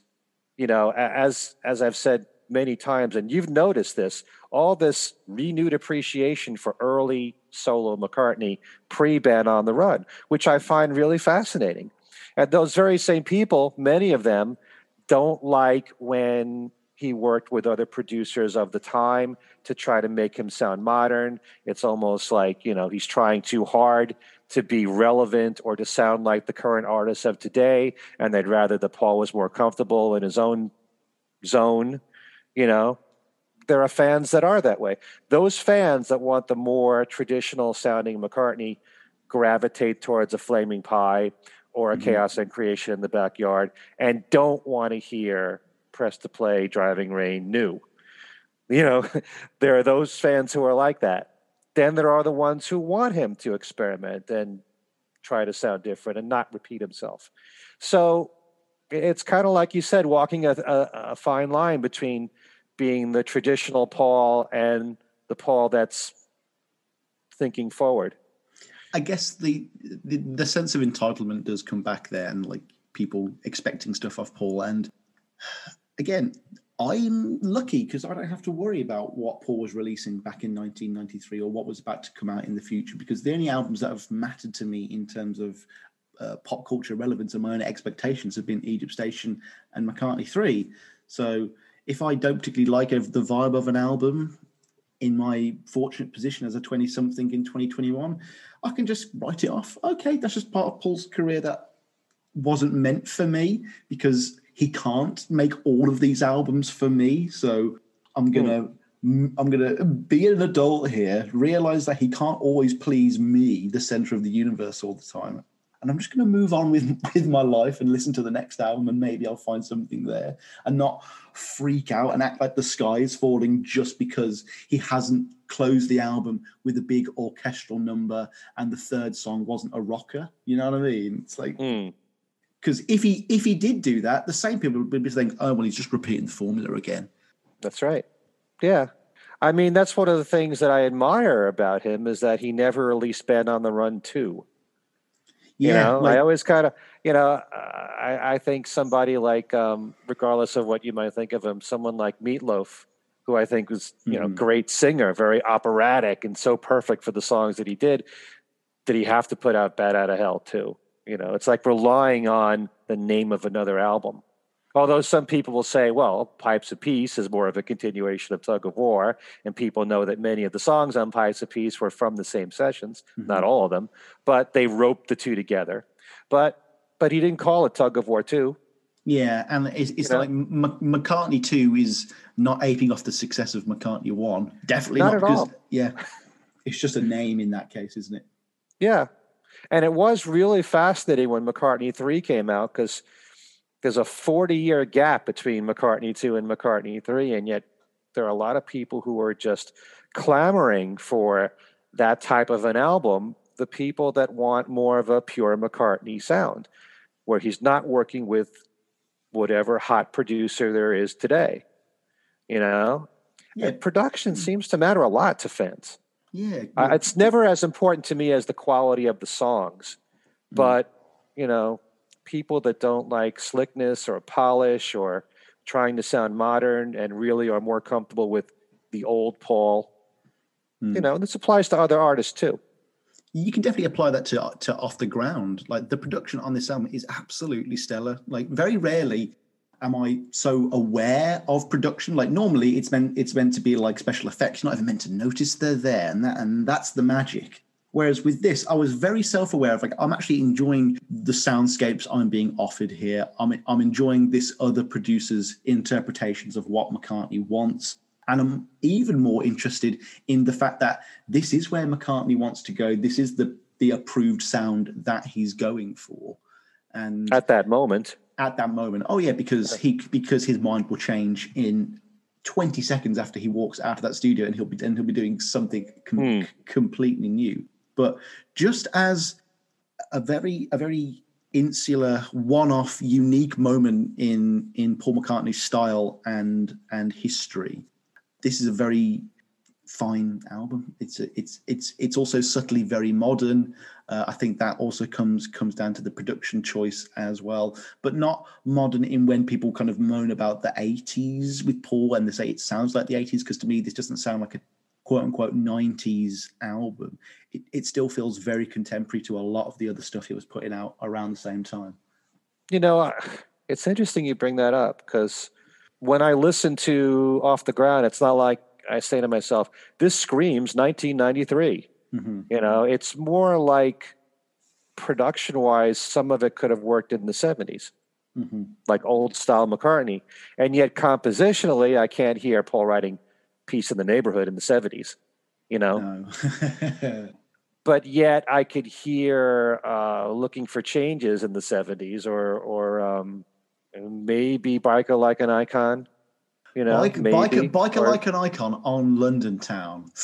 I like the sound of that. I do actually. Yeah, but it's it's a big contrast production wise between this and Flowers in the Dirt, which was a much slicker sound. Even though he had a lot of different engineers on the album, I still think Flowers in the Dirt consistently sounds the same production wise. But there's a huge difference in the production sound of Flowers versus Off the Ground. And I think for people that don't care for the 80s sound and slick production, Off the Ground is probably more to your liking than Flowers is, production-wise. So, and on the mention of Flaming Pie, I think we are going to bring the episode to an end there, because we dare not talk about our next future hopeful collaboration, because I definitely do want you back to help me with the next album as well, Ken. There is no one else who I would want to do this with. I'm so grateful, and I feel so fortunate that I get you to have as a co-chair just on the album reviews specifically. I remember back when we were going to have you on for the Pipes of Peace episode, and that just devolved into a 3-hour digression. And you know, I wouldn't have it any other way. I really wouldn't, Ken. Thank you so much for helping me discuss Off the Ground today. Of course, links to all of Ken's stuff are going to be in the links down below. But just before we go, what's coming up, both on your channel and on your various other podcasts, radio shows, projects? Okay. Well, the newest Things We Said Today podcast, we reviewed the McCartney Rick Rubin docuseries, McCartney 321. The next Talk More Talk, which is this coming Monday, which would be the 26th of July. We're going to do the same thing. Awesome. You can hear me repeat the same thing in both shows, but with different co-hosts. So, we got that going. My show, Every Little Thing, I just produced a show where the last segment is a tribute to the concert for Bangladesh, which, as we speak, August 1st, marks its 50th anniversary to the day when that happens. I'm sure that we're going to be doing stuff for both those podcast shows, Things We Said Today and Talk More Talk, for All Things Must Pass, for the box set when that comes out. That's what's on the horizon there. And then there's my YouTube channel, Ken Michaels Radio, where I've done lots of interviews with especially a lot of podcasters like yourself. We've done a couple of shows, and I'm sure we're going to do more. And I do love that show. I would always recommend to people, because it's a hot topic to me, about the Paul, whether or not he was lost in the 80s. I love doing stuff like that. And you were a great guest to come on and talk about that with me. So we did a show on that not that long ago. But, certain people like Hudson Ranney was on, Ethan Alexanian, Tom Hunyadi.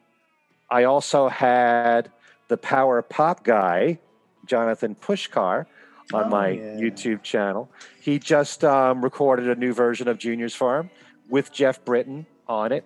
And Dan Ely as well. Yeah. Yep.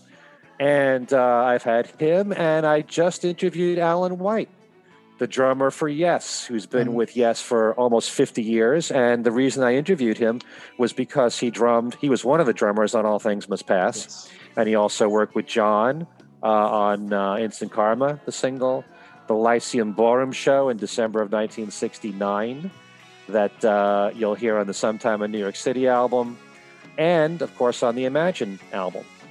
So most of the conversation is about All Things Must Pass. for time limitations. And we talked a little bit about working with John towards the end and the plans for Yes as a band. They have a new album coming out. So that's my newest interview, and there's going to be plenty more coming. Awesome. Folks, this has been another episode of Paul and All Nothing. I have been joined by the indomitable, the powerful, the irreplaceable Ken Michaels. This has been an incredible chat about Off the Ground, an album that I do implore you to go back out right now and re-listen to. You owe it to yourself. It's fantastic. But yeah, I'm sure Denny Lane has already been playing us out by now. Keep listening to Paul, everyone. Peace and love, no autographs. Play us out, Denny.